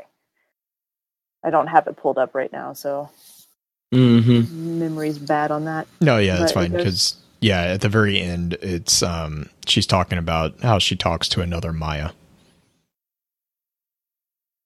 Holding, like she's talking to another Maya. She was watching. She watched Chioma talk to another Maya, and then she said, "I'm leaving, and I'm going to rejoin you," because Chioma was out past. I think she was on Europa at that point, or one of the icy moons. Hyperion. She was with Hyperion, and Maya was leaving to join up with her. It was one of the forks that she was talking to in the record, right. So that's the only one that pretty much stays within the same, except for when we get into the Future War Cult card, and that's all record 343, which is it's fun, but everything else, there's not a whole lot of lines that tie to each other in these really at all. Just seems like a bunch of random experiments. You guys have any thought on that? Well, I know with the numeric system, what my thoughts at least were on it was, obviously they are increasing in number for record purposes. So like that gives you an idea of how to read the records, because you would obviously start at 0 and work your way up. There is now where I think there's a bit of distinction here is that there's a possibility of the way to read the labels in regards to not the record, but actually whether or not it's a chasm, a bridge, or an eclipse. And I made this note on the mind map actually, and I said, possible manner of reading the labels. Record number is literally just the identification of the attempt number. It's just, this is record number, blah, blah, blah. And then you get to the determination of what type of attempt it was. You have a chasm, which seems to be kind of a passive viewing of an event. Predominantly, these were in the future. I think all of them that we had. No, there was a couple who could be potentially in the past. Bridge, which seems to be a literal traveling within time space to a specific location or time. Maybe possibly to one of the chasms that were being observed. And then you have the one eclipse. Again, we only have the one record, but if you look, and I kind of mentioned this before, if you look at the definition of eclipse, which is an obscuring of the light from one celestial body by the passage of another between it and the observer, or between it and its source of illumination, it actually hints that another form of observation is actually interfering with another observer. So there's also a connection to the cult of Osiris, because with the context of the individual record that we have at the moment regards to the eye, and the keyholes and all that we already kind of spoke about. Then I know, well, we know for a fact that the records are not all from the same device, but the Future War Cult was a model that was built and then later upgraded or augmented with the prototype. And then theoretically, what that could mean is that if those upgrades continued, you could potentially explain the transformation from a chasm to a bridge type examination if you refer to the bridge as actual traveling, while chasm is actually just looking. The other connection for regarding chasms as ways of seeing is the Atheon memory. I think it's glimpse into the chasm, I think was what. Make sure I am remembering that correctly. Glimpse the chasm. He also resents jokes. Apparently, he's not a very funny person. But yeah, so that's for the record, like reading the records and stuff like that. Within the other, and then let me kind of step back. Also for the bridge, especially. The reason why I kind of think of bridge as an actual traveling is that this is actually not the only time that we hear about a bridge through time. There is a mention of it in the Echo Chamber card, because that's how the Vex restore things, namely the Nexus Mind. That is very important to them. They actually build a bridge through time in which to take the Nexus from another time and bring it into this time. And so if that is actually what this is an actual bridge through time, not only would it go a long way of explaining the nature of these records, all of which the records for bridges come from the stranger, but that would explain them as scientific documentation of her travels through time. Again, maybe over some of these chasms, but it also would solidify again the connection between this device and the Vex, because that's another, mention there. So, would you think that the only one that we have with numbers that don't follow just the obvious getting larger as you're going kind of thing is through the bridge when it's talking about the stranger? Because we have record, it goes in order when it comes to the record numbers, record 84, right. 92, 120. But as soon as we get to the bridge numbers, it literally starts descending and then it jumps around a little bit. Yeah.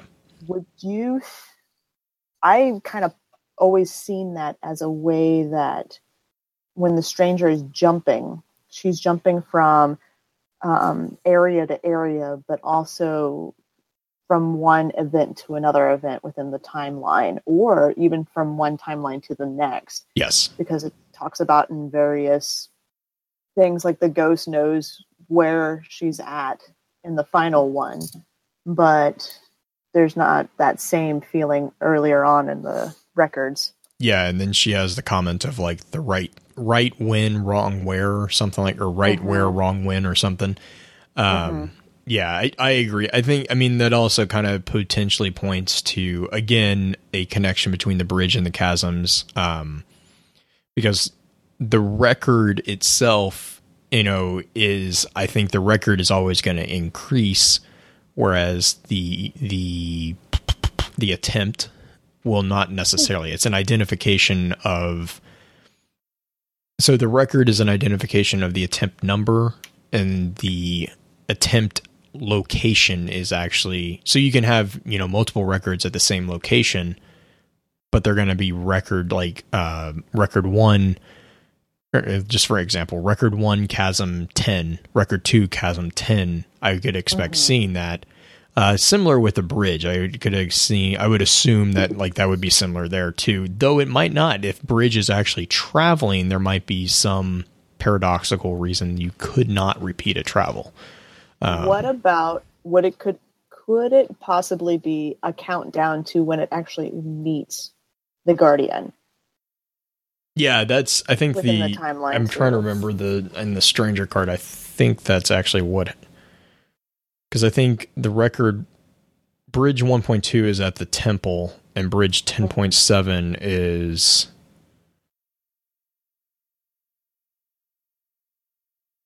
well, Bridge 10.7 is not absolutely useless. I think it's a countdown to meeting our Guardian, which again, there's so many things, like, because then you beg the question of like, what is it about our Guardian that is so important? And then like, she's followed our Guardian. We know that from the Stranger, from Bridge like 2.1. And the Rasputin card. And the Rasputin card. And then the 1.2 too is, or 1.2 also is another one where she kind of like, the Stranger kind of makes a point of calling out our Guardian especially. So there's something about our Guardian that is very important to that person or to that individual. So yeah, I mean, but again, I think Chasm is just looking, Bridge is actually traveling, and then Eclipse is, I personally think Eclipse has got something to do with Osiris. And there's tons of connections there. The like I've already said, the Eclipse, the definition. We know Osiris was sending missions past the reef. That was part of the reason he would get in trouble. So the whole record could be a record of someone that he sent, or he could be sending someone because of this record. Get a little spin foily here. Is, what if, we know that Osiris had a big bone to pick about some secret with the speaker, and that was a bone big enough to provide a schism, right? What if he intercepted this Eclipse record, and this was the reason why, he got so pissy with him? I mean, there's a lot of possibility there. I'm not saying that there's any indication that that's exactly it, but we do know that this person is past the reef, is, I think this is the A13 card, right? Mm-hmm. I'm trying to remember. With the ships and... Yeah, no, I know it's the one where he's like begging the ghost. Yeah, it's begging the ghost to wake up, and he's like, please have enough battery to... Mm-hmm. And he's in Arak of the Dead Orbit, Yeah, I mean, there's so many connections here to Osiris in my mind that I don't really see. I personally see this as being Osiris's manner of exploring the Vex network, but I know that if you had to make me point to something concrete, I couldn't. That's just the feeling I get for that one. But yeah, that the device records are amazing. I'm trying to think. Do we want to jump? I think we touched on the history of the Future War Cult. I'm going to link an amazing breakdown of that. Beta Chieftain from the Destiny Lorecast, actually, he put up a post over on Reddit, on the Destiny Lore Reddit. And I'm going to link that because it's a very, very good breakdown of kind of the Vex 5 card and how it connects to everything. There's also a Reddit post that kind of touches on the Zaz's Pendulum theory, and that's from the guy in blue 2, again, over on Destiny Lore subreddit. I'll link that in show notes as well. If you guys get a chance, definitely read those two out. They're very well done. Do you want to talk about Tealhard real quick? I think I can knock that out pretty fast. Go for it. So do it. Do it. All right, so Teilhard.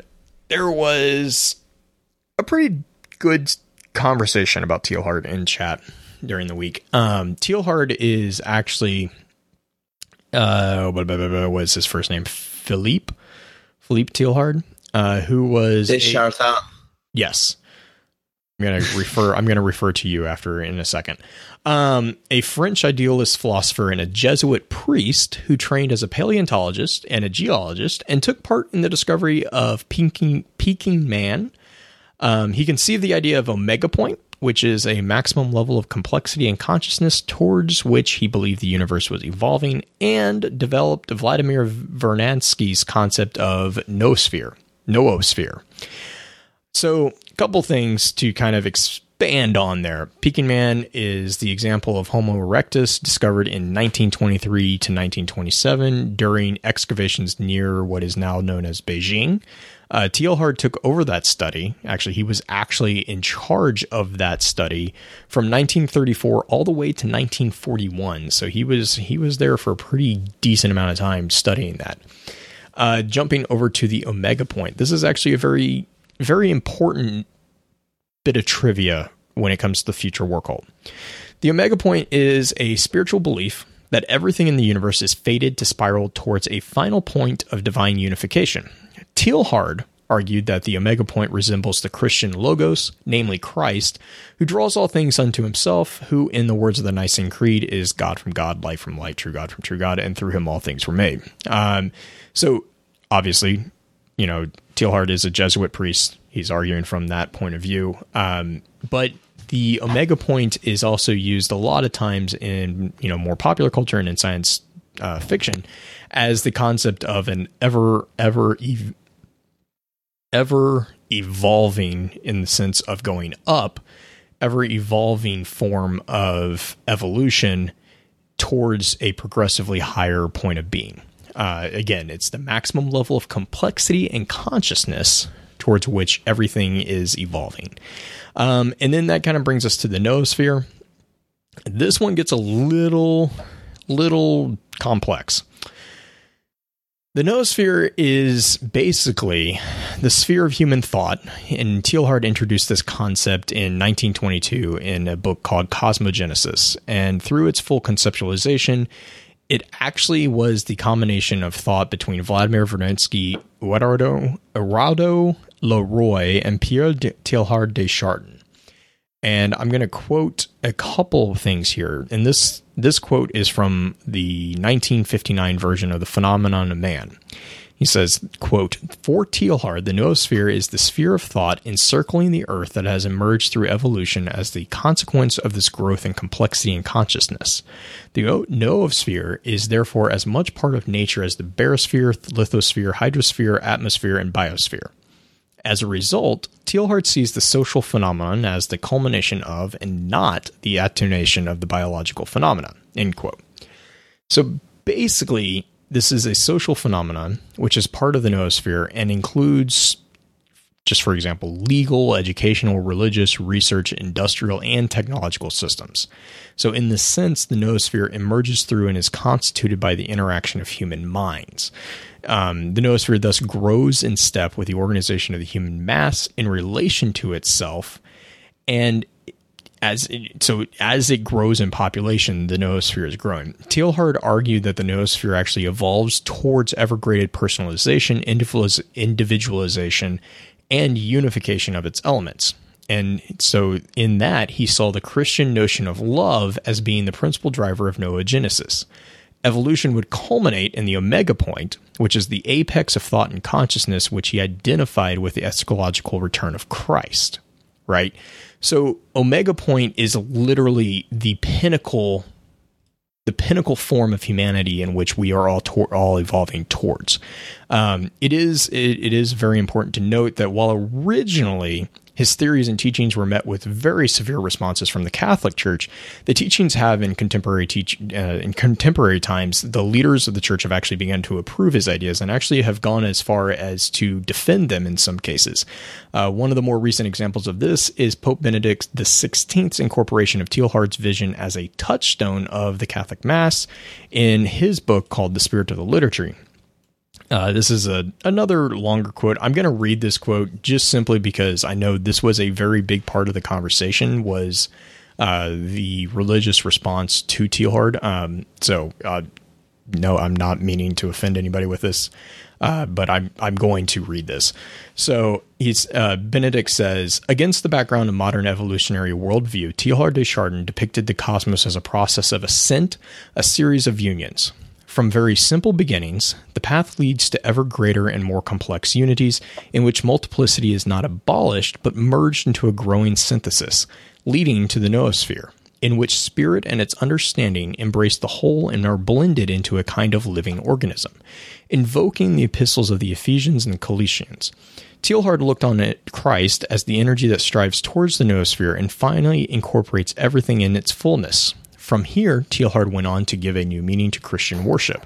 The transubstantiated host is the anticipation of the transformation and divinization of matter in the Christological fullness. In his view, the Eucharist provides the movement of the cosmos with its direction. It anticipates its goal and at the same time urges it on. So, basically, and that's the end of the quote, sorry. Basically, they have they've kind of come to accept this, and they've actually are taking this now as a very big point, because the spirit of the idea is that everything that we do is moving upwards and towards a better sense of self. The connection here to the future war cult is actually, you can actually be found in some of Lakshmi's idle dialogue.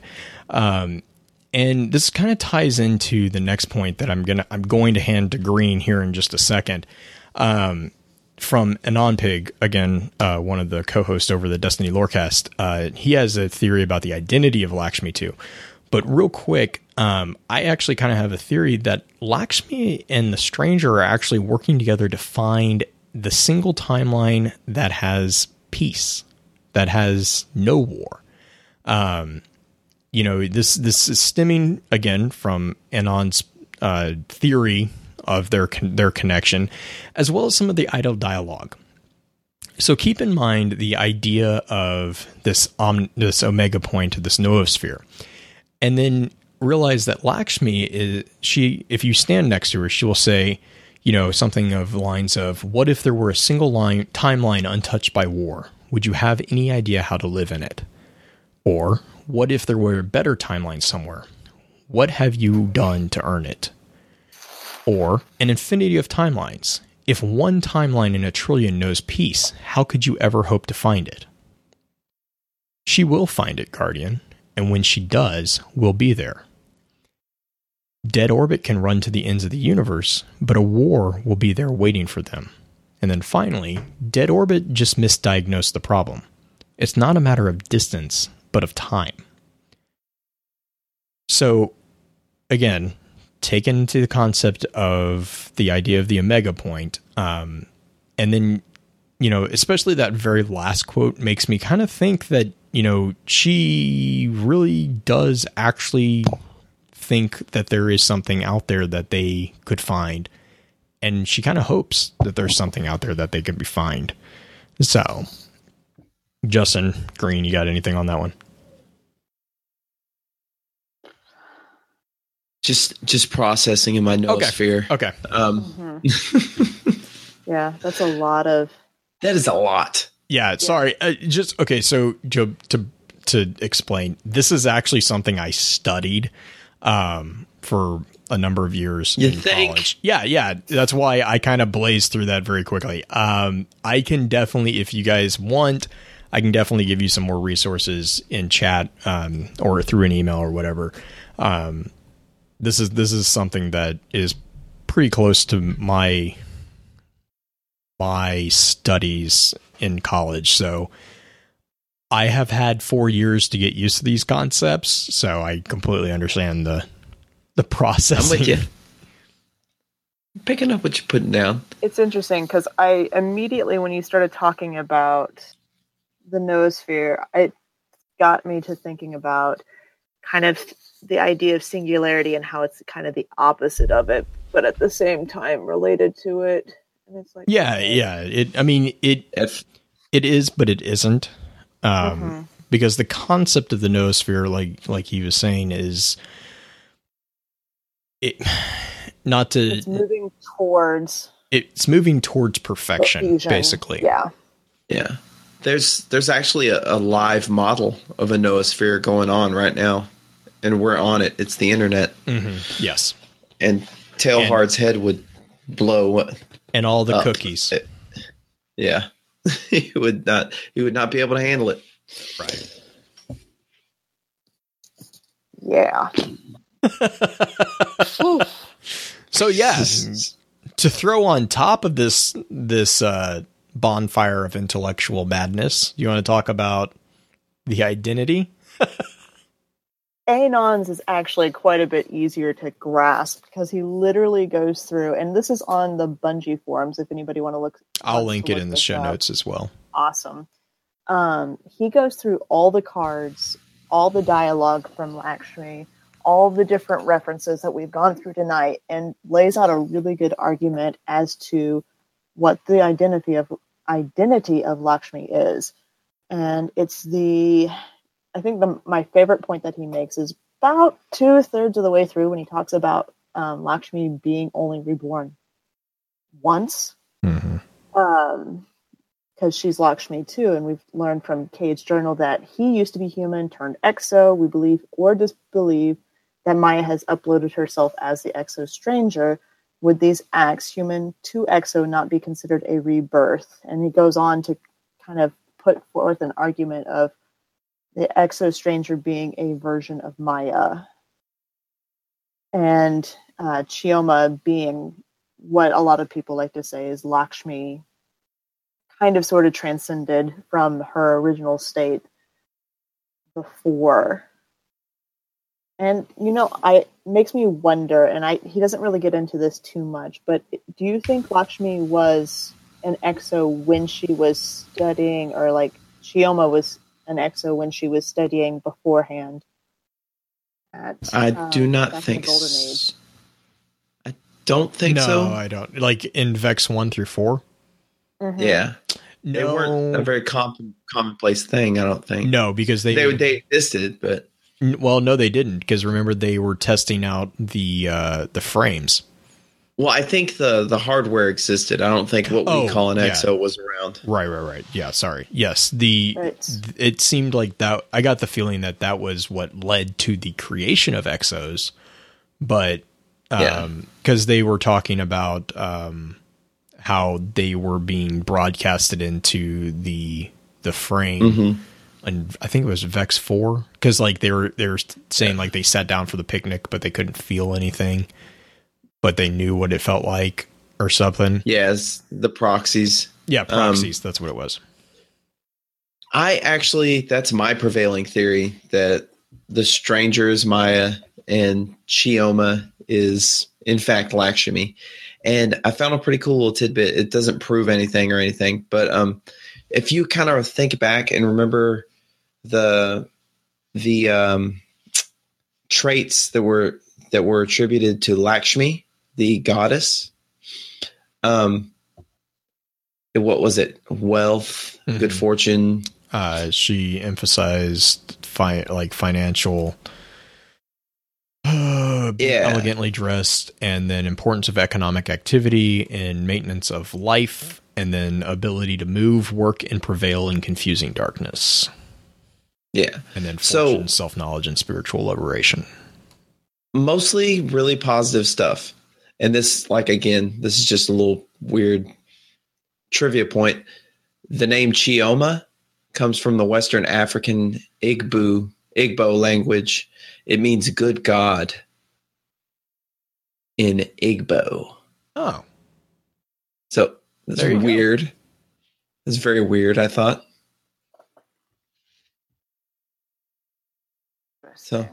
So there you go. Justin proves it. Yeah. I proved it. Not really, because I'm not in the business of proving things. That's boring. Argue with me right now. Oh God. All right. So do you guys want to do, I have one dispatch real quick.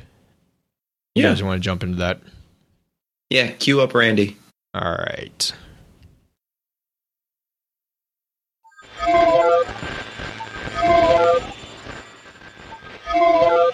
Dispatches from the wilds.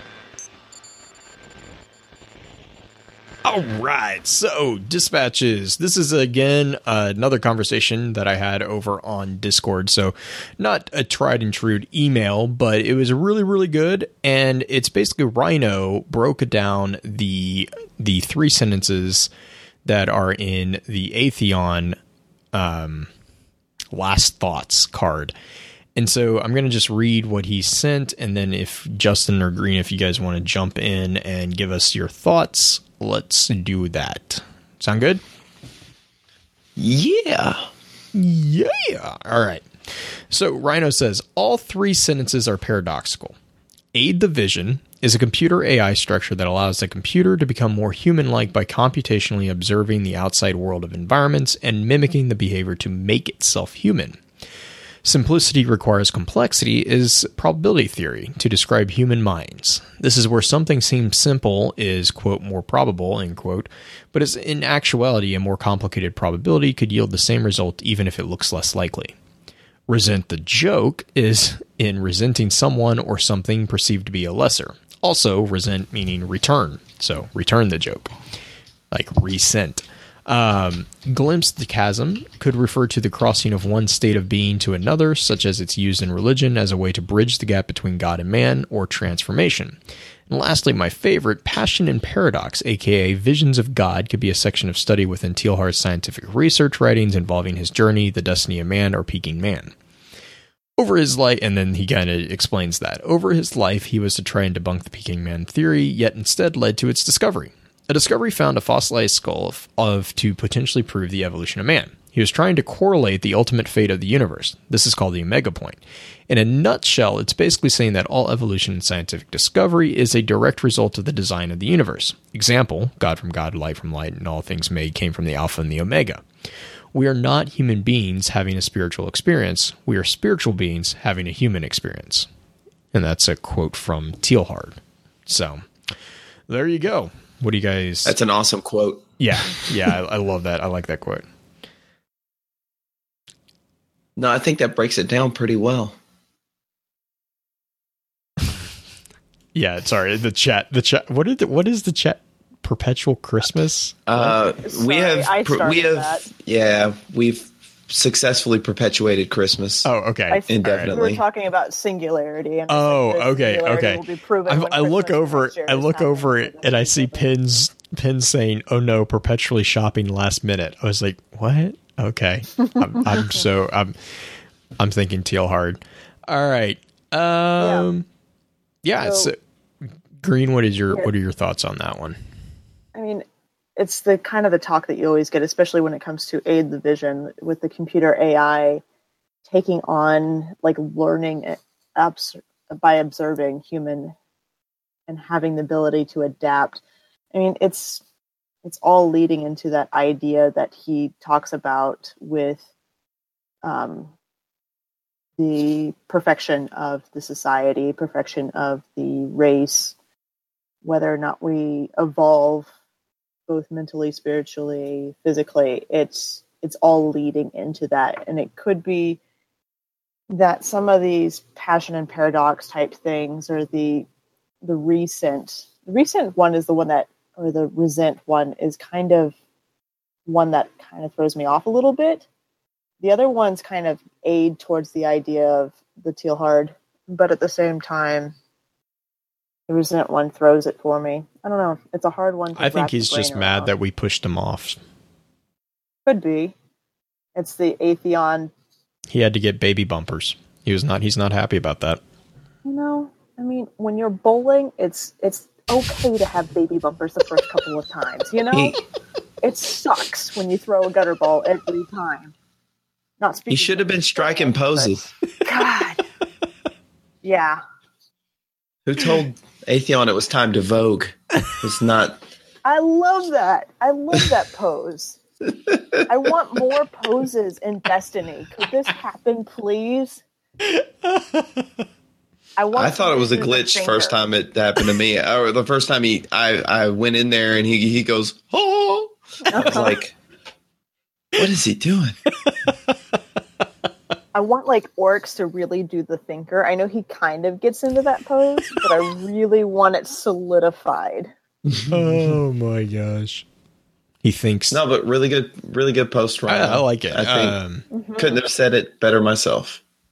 I like the pointing out of the paradoxes within it and all that. I think that was really, really well said. So I guess that brings us to the final comments and shout outs. You guys got any final Green-Eyed, you got any final comments or shout outs? Future War Cult I need more alcohol for it. God.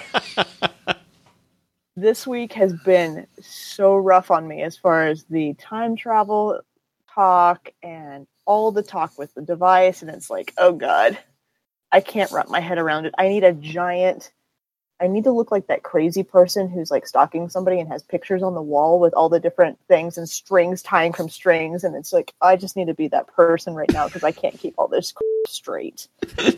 Oh my God. You know what it is? You need lots of cats. I have a cat.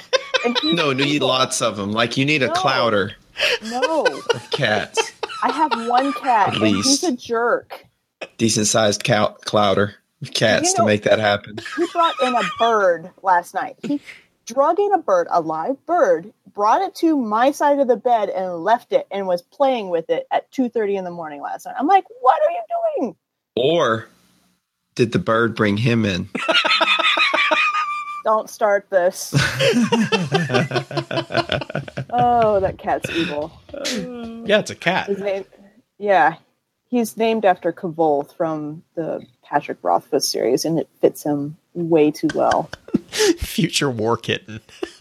Yeah, definitely. He's psycho. He's psycho. The only shout out I have is to actually Laura Sov, who was the one from earlier who pulled all the information for the device together for us and sent it to both Blue and I, and we were able to put it into the mind map. So shout out to her for grabbing all that together on a work day that she felt was really boring and slow. So thank you super much for that. That led to a lot of OCD ticks on my side. Because I was like, there's a way to put this, and I tried so many formats, and I was like, why am I doing this? Just throw it into a mind map. I'm an idiot. So, real quick, my, next topic is going to be Yes Strikes Back. I think, Justin, I kind of mentioned this to you ahead of time. I think what we're going to do is we're going to talk about something that's kind of near and dear to, well, I assume it's near and dear to Justin. Also, for me, is parenting as gamers. I think is what we're going to kind of talk about next week on the strike or the episode. I'm kind of actually looking forward to it. I don't really know where we're going to go with it, but I kind of want to explore that a little bit. I thought we were going to talk about gaming as parenters. Yes, parents. Oh my!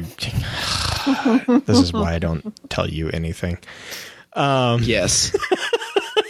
So email topics. If you have questions or thoughts, I think this is something that I remember Podtacular did an episode with this, and it was actually one of my favorite episodes that they've done, because it was actually really informative for me. That was back, I think it was a year or two ago that they did that, which was right around the time that my son was just getting to be old enough to really kind of become more my responsibility, as far as like he didn't need mom all the time.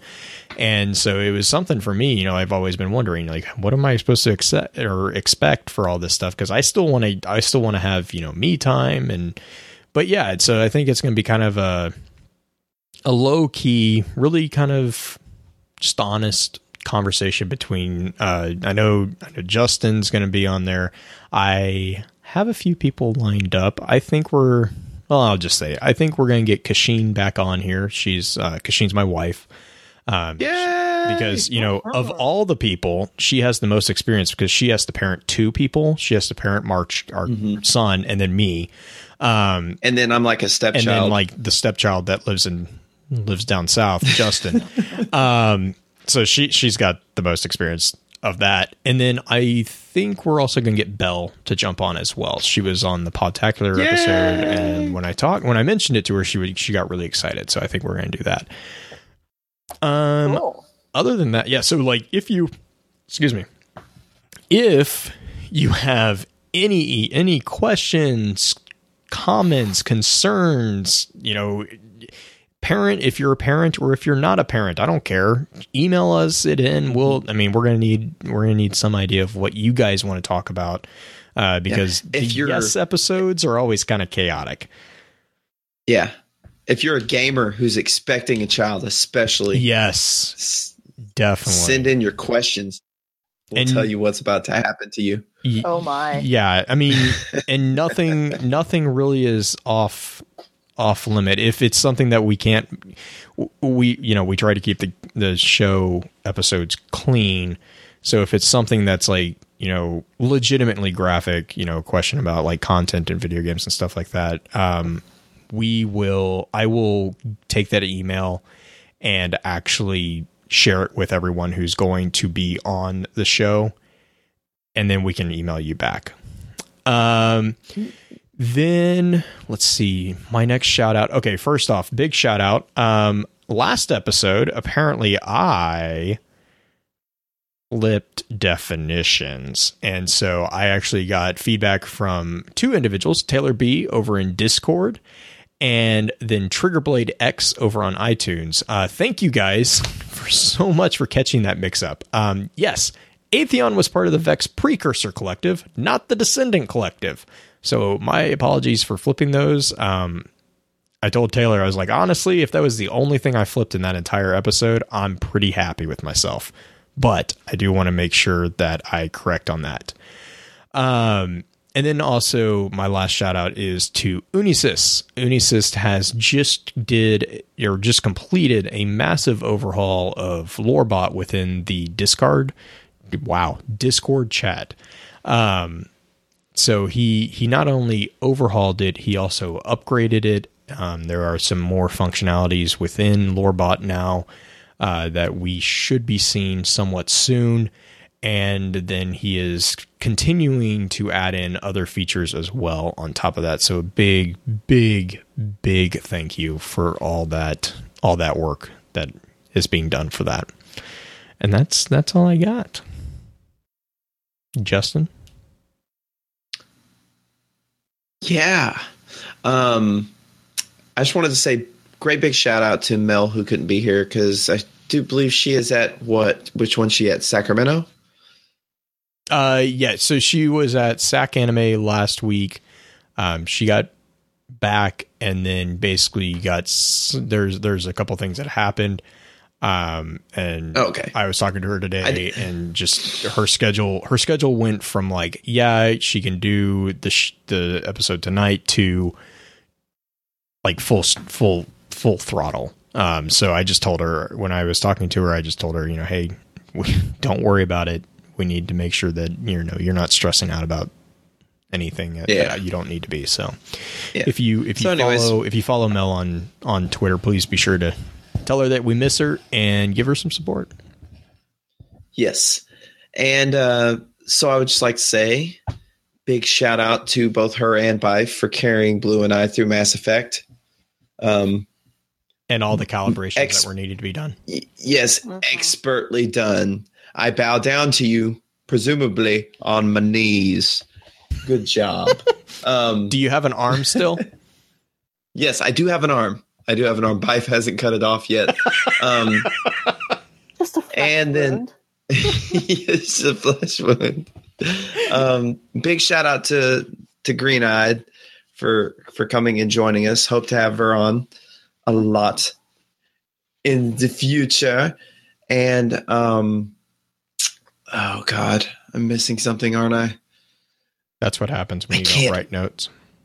No, it's funny. It's funny. No, I was you have the cursor right there. You could totally type something up.